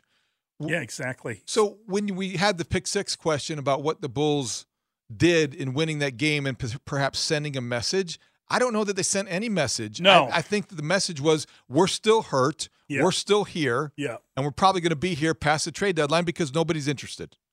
Well, I think that the reality of Zach LaVine's situation, where, and it's an unfair thing to kind of, the guy starts his career with a awful Minnesota team and he goes to Chicago, and at one point he was like the losingest player in NBA history because of that. And then the Bulls get a little better. They actually make the playoffs, and you think that they're turning a corner of some kind. And now, lo and behold, here we are. We've been talking about the trade since November. Yeah. It's a little wearisome. A little tired. And he's injured. And now you find out that maybe there was a hint of interest from Detroit, but not really. There's nobody out there. The Bulls overvalue him. There is this feeling, whether correct or not, that he's kind of he's only been to the playoffs once. All the losing has beaten him up a little bit. There's no market. There's no market. There's no market for Zach LaVine. And I don't think that market. you generate one by being injured and sitting out. Yes. Not his fault, but that's just the reality. So the Bulls are likely in a week from now, when the trade deadline comes, it will pass without them making a deal of significance. I don't think that's far-fetched right now. The expectation is they're going to stand pat, and we'll continue to watch the play-in standings and where they stand and all those things. So elsewhere in the NBA last night, Doc Rivers 0-2 as the Bucks head coach. That's so mean. It's reality. He's not playing. No, he is not playing. He's coaching. He replaced a guy who started 30-13. Doc Rivers, great, a local guy, made good. I love Doc Rivers. But the fact is, they lost to the Blazers. They're 0-2. How long is this going to take for them to get going? I don't know, honestly. I mean, it's weird. It's weird the way this season has gone, that it wasn't good enough and you make a change and now you're midstream and everybody's kind of not there yet. So they need a win pretty desperately just to prove that they can win under this coach. They start stacking losses, people are going to look at it differently than they do. This could be good for them in the long run. It's only February 1st. They're going to be playing into June. You have to look at them as likely to be in the Eastern Conference Finals. Who are they going to have to play for a chance to play in the NBA Finals? I think Doc Rivers will get them going.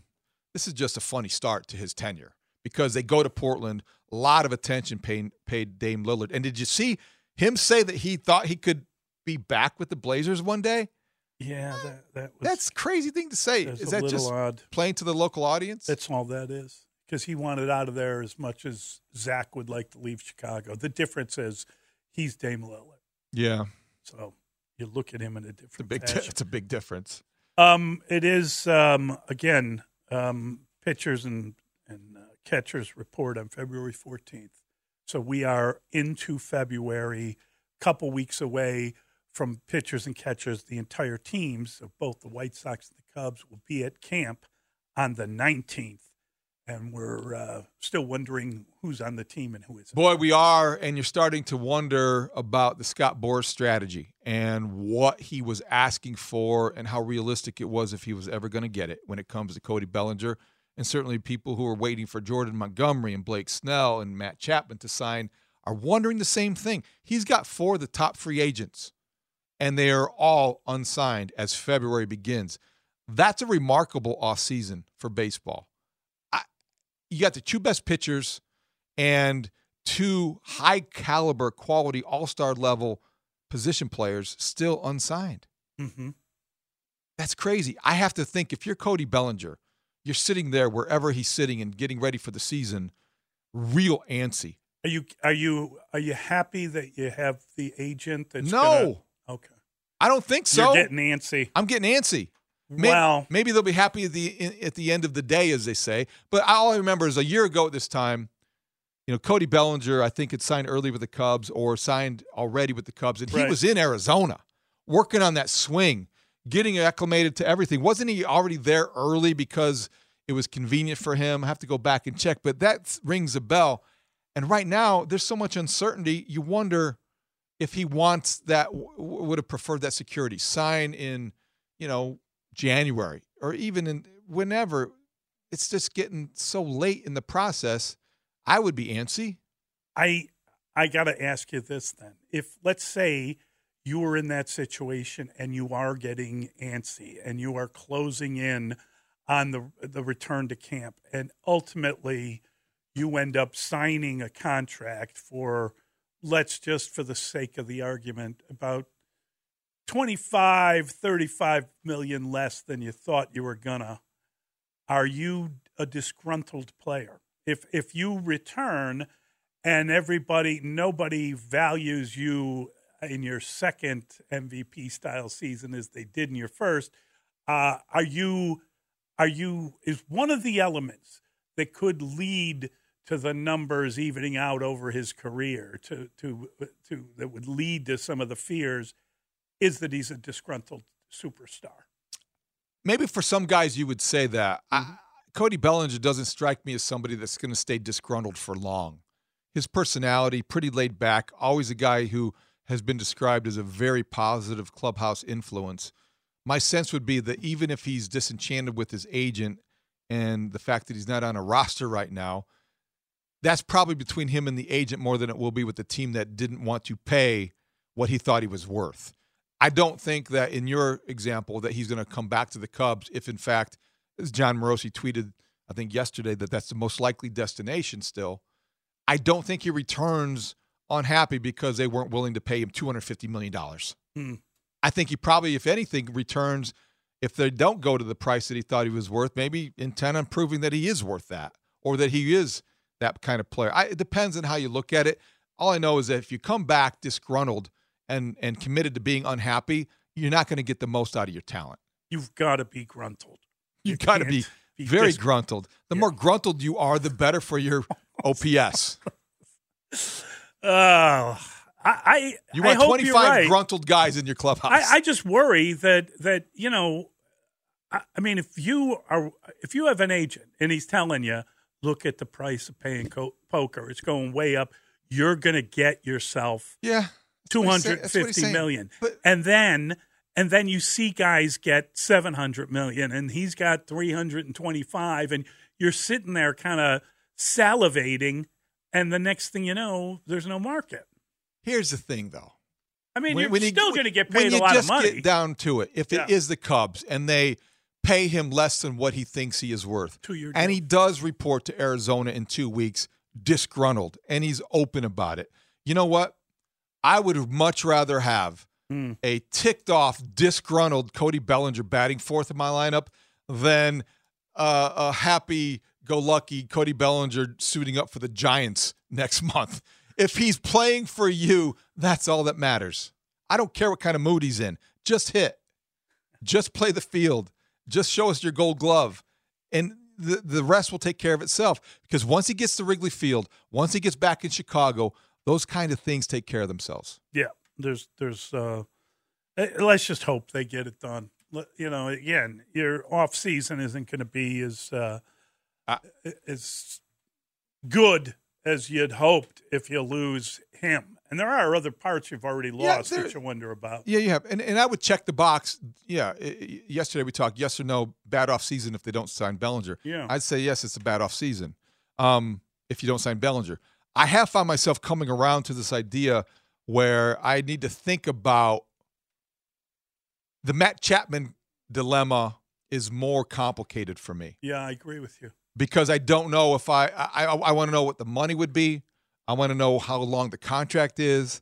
And I want to know what the plan is and who else you're bringing with Matt Chapman. Well, Pete Crow Armstrong then becomes your center fielder and an everyday player, and he did not hit well enough for that. If you get Chapman without Bellinger? Yeah. Yeah, then you're going to lean on him more than maybe you want. Right. And I don't know that that's a good idea. I'd rather have Bellinger without Chapman. I would, I think it's unlikely to get both. I'm not going to tell you Nick Madrigal's great or, Patrick Wisdom can play or, I'm not going to tell you that position belongs to someone.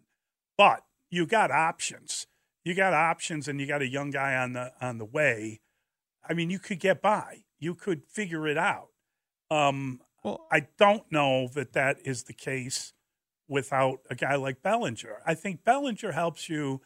he's a center fielder. He plays there. He can play first base if you're in a pinch, and then he can DH. So he helps you at 3 different positions, even though you look at it and you say, well, the only one that really matters is the center field. And Christopher Morel is not going to be a good glove at third base, but he's also somebody that has to be in the lineup. You've got Morel, you've got Madrigal. You do have options, and you have also 22-year-old Matt Shaw at Double-A on the way. I know he just got drafted last year, but I also know that he has impressed everyone, and he's one of their 7 top 100 prospects. If they could hold down the fort, perhaps Matt Shaw's ready next year. I'd still think this year matters, but I don't know. That's what I mean. If they sign somebody like Chapman to a long-term contract, I want to know the terms, opt-outs, and what their plan really is before I react too heavily. But in contrast to Bellinger, all in. I'm belling up to the bar. You need him back, or else your offseason is not what we thought it would be. All right, we're going to bring in Dan and Lawrence next, and we'll talk to them, do a little bit of transition. It's Mully and Haw at Chicago Sports Radio, 6-7 of The Score. Why? If you have T-Mobile 5G home internet, you might be hearing this a lot. Why? Every time your internet slows down during the busiest hours. Why? Because your network gives priority to cell phone users. Why? Good question. Why not switch to Cox Internet with 2 times faster download speeds than T-Mobile 5G home internet during peak hours? Okay. Stop the whys and visit cox.com/5G home for details. T-Mobile prioritizes certain T-Mobile phone users over home internet users during times of congestion. Celebrate and save at Ashley's Anniversary Sale. With Hot Buys, your choice of colors starting at just $3.99. Ashley Sleep mattresses starting at $2.50. Plus, receive a free adjustable base with select mattress purchases. And shop top mattress brands like Stearns & Foster, Tempur-Pedic, Purple, and Beautyrest Black with 60-month special financing. Only at Ashley. Subject to credit approval. No minimum purchase required. Minimum monthly payment, down payment, tax, and delivery may be required. See store for details. The national sales event is on at your Toyota dealer, making now the perfect time to get a great deal on a dependable new car. Like a legendary Camry, built for performance and available with all-wheel drive, you can count on your new Camry to get anywhere you need to go. And with available features like heated seats and a multimedia touchscreen, you can stay connected in comfort and style. Or check out an affordable and reliable Corolla with a trim for every lifestyle. From the hip and agile sedan to the sporty hatchback, there's a dependable Corolla built just for you. Plus, both Camrys and Corollas are available in hybrid models, so no matter your style, you can drive efficiently and affordably. And right now, your local Toyota dealer has more vehicles in stock and is making delivery on new vehicles almost every day. So visit your local Toyota dealer. And check out amazing national sales event deals on Camrys, Corollas, and more when you visit buyatoyota.com. Offers end April 1st. Toyota, let's go places.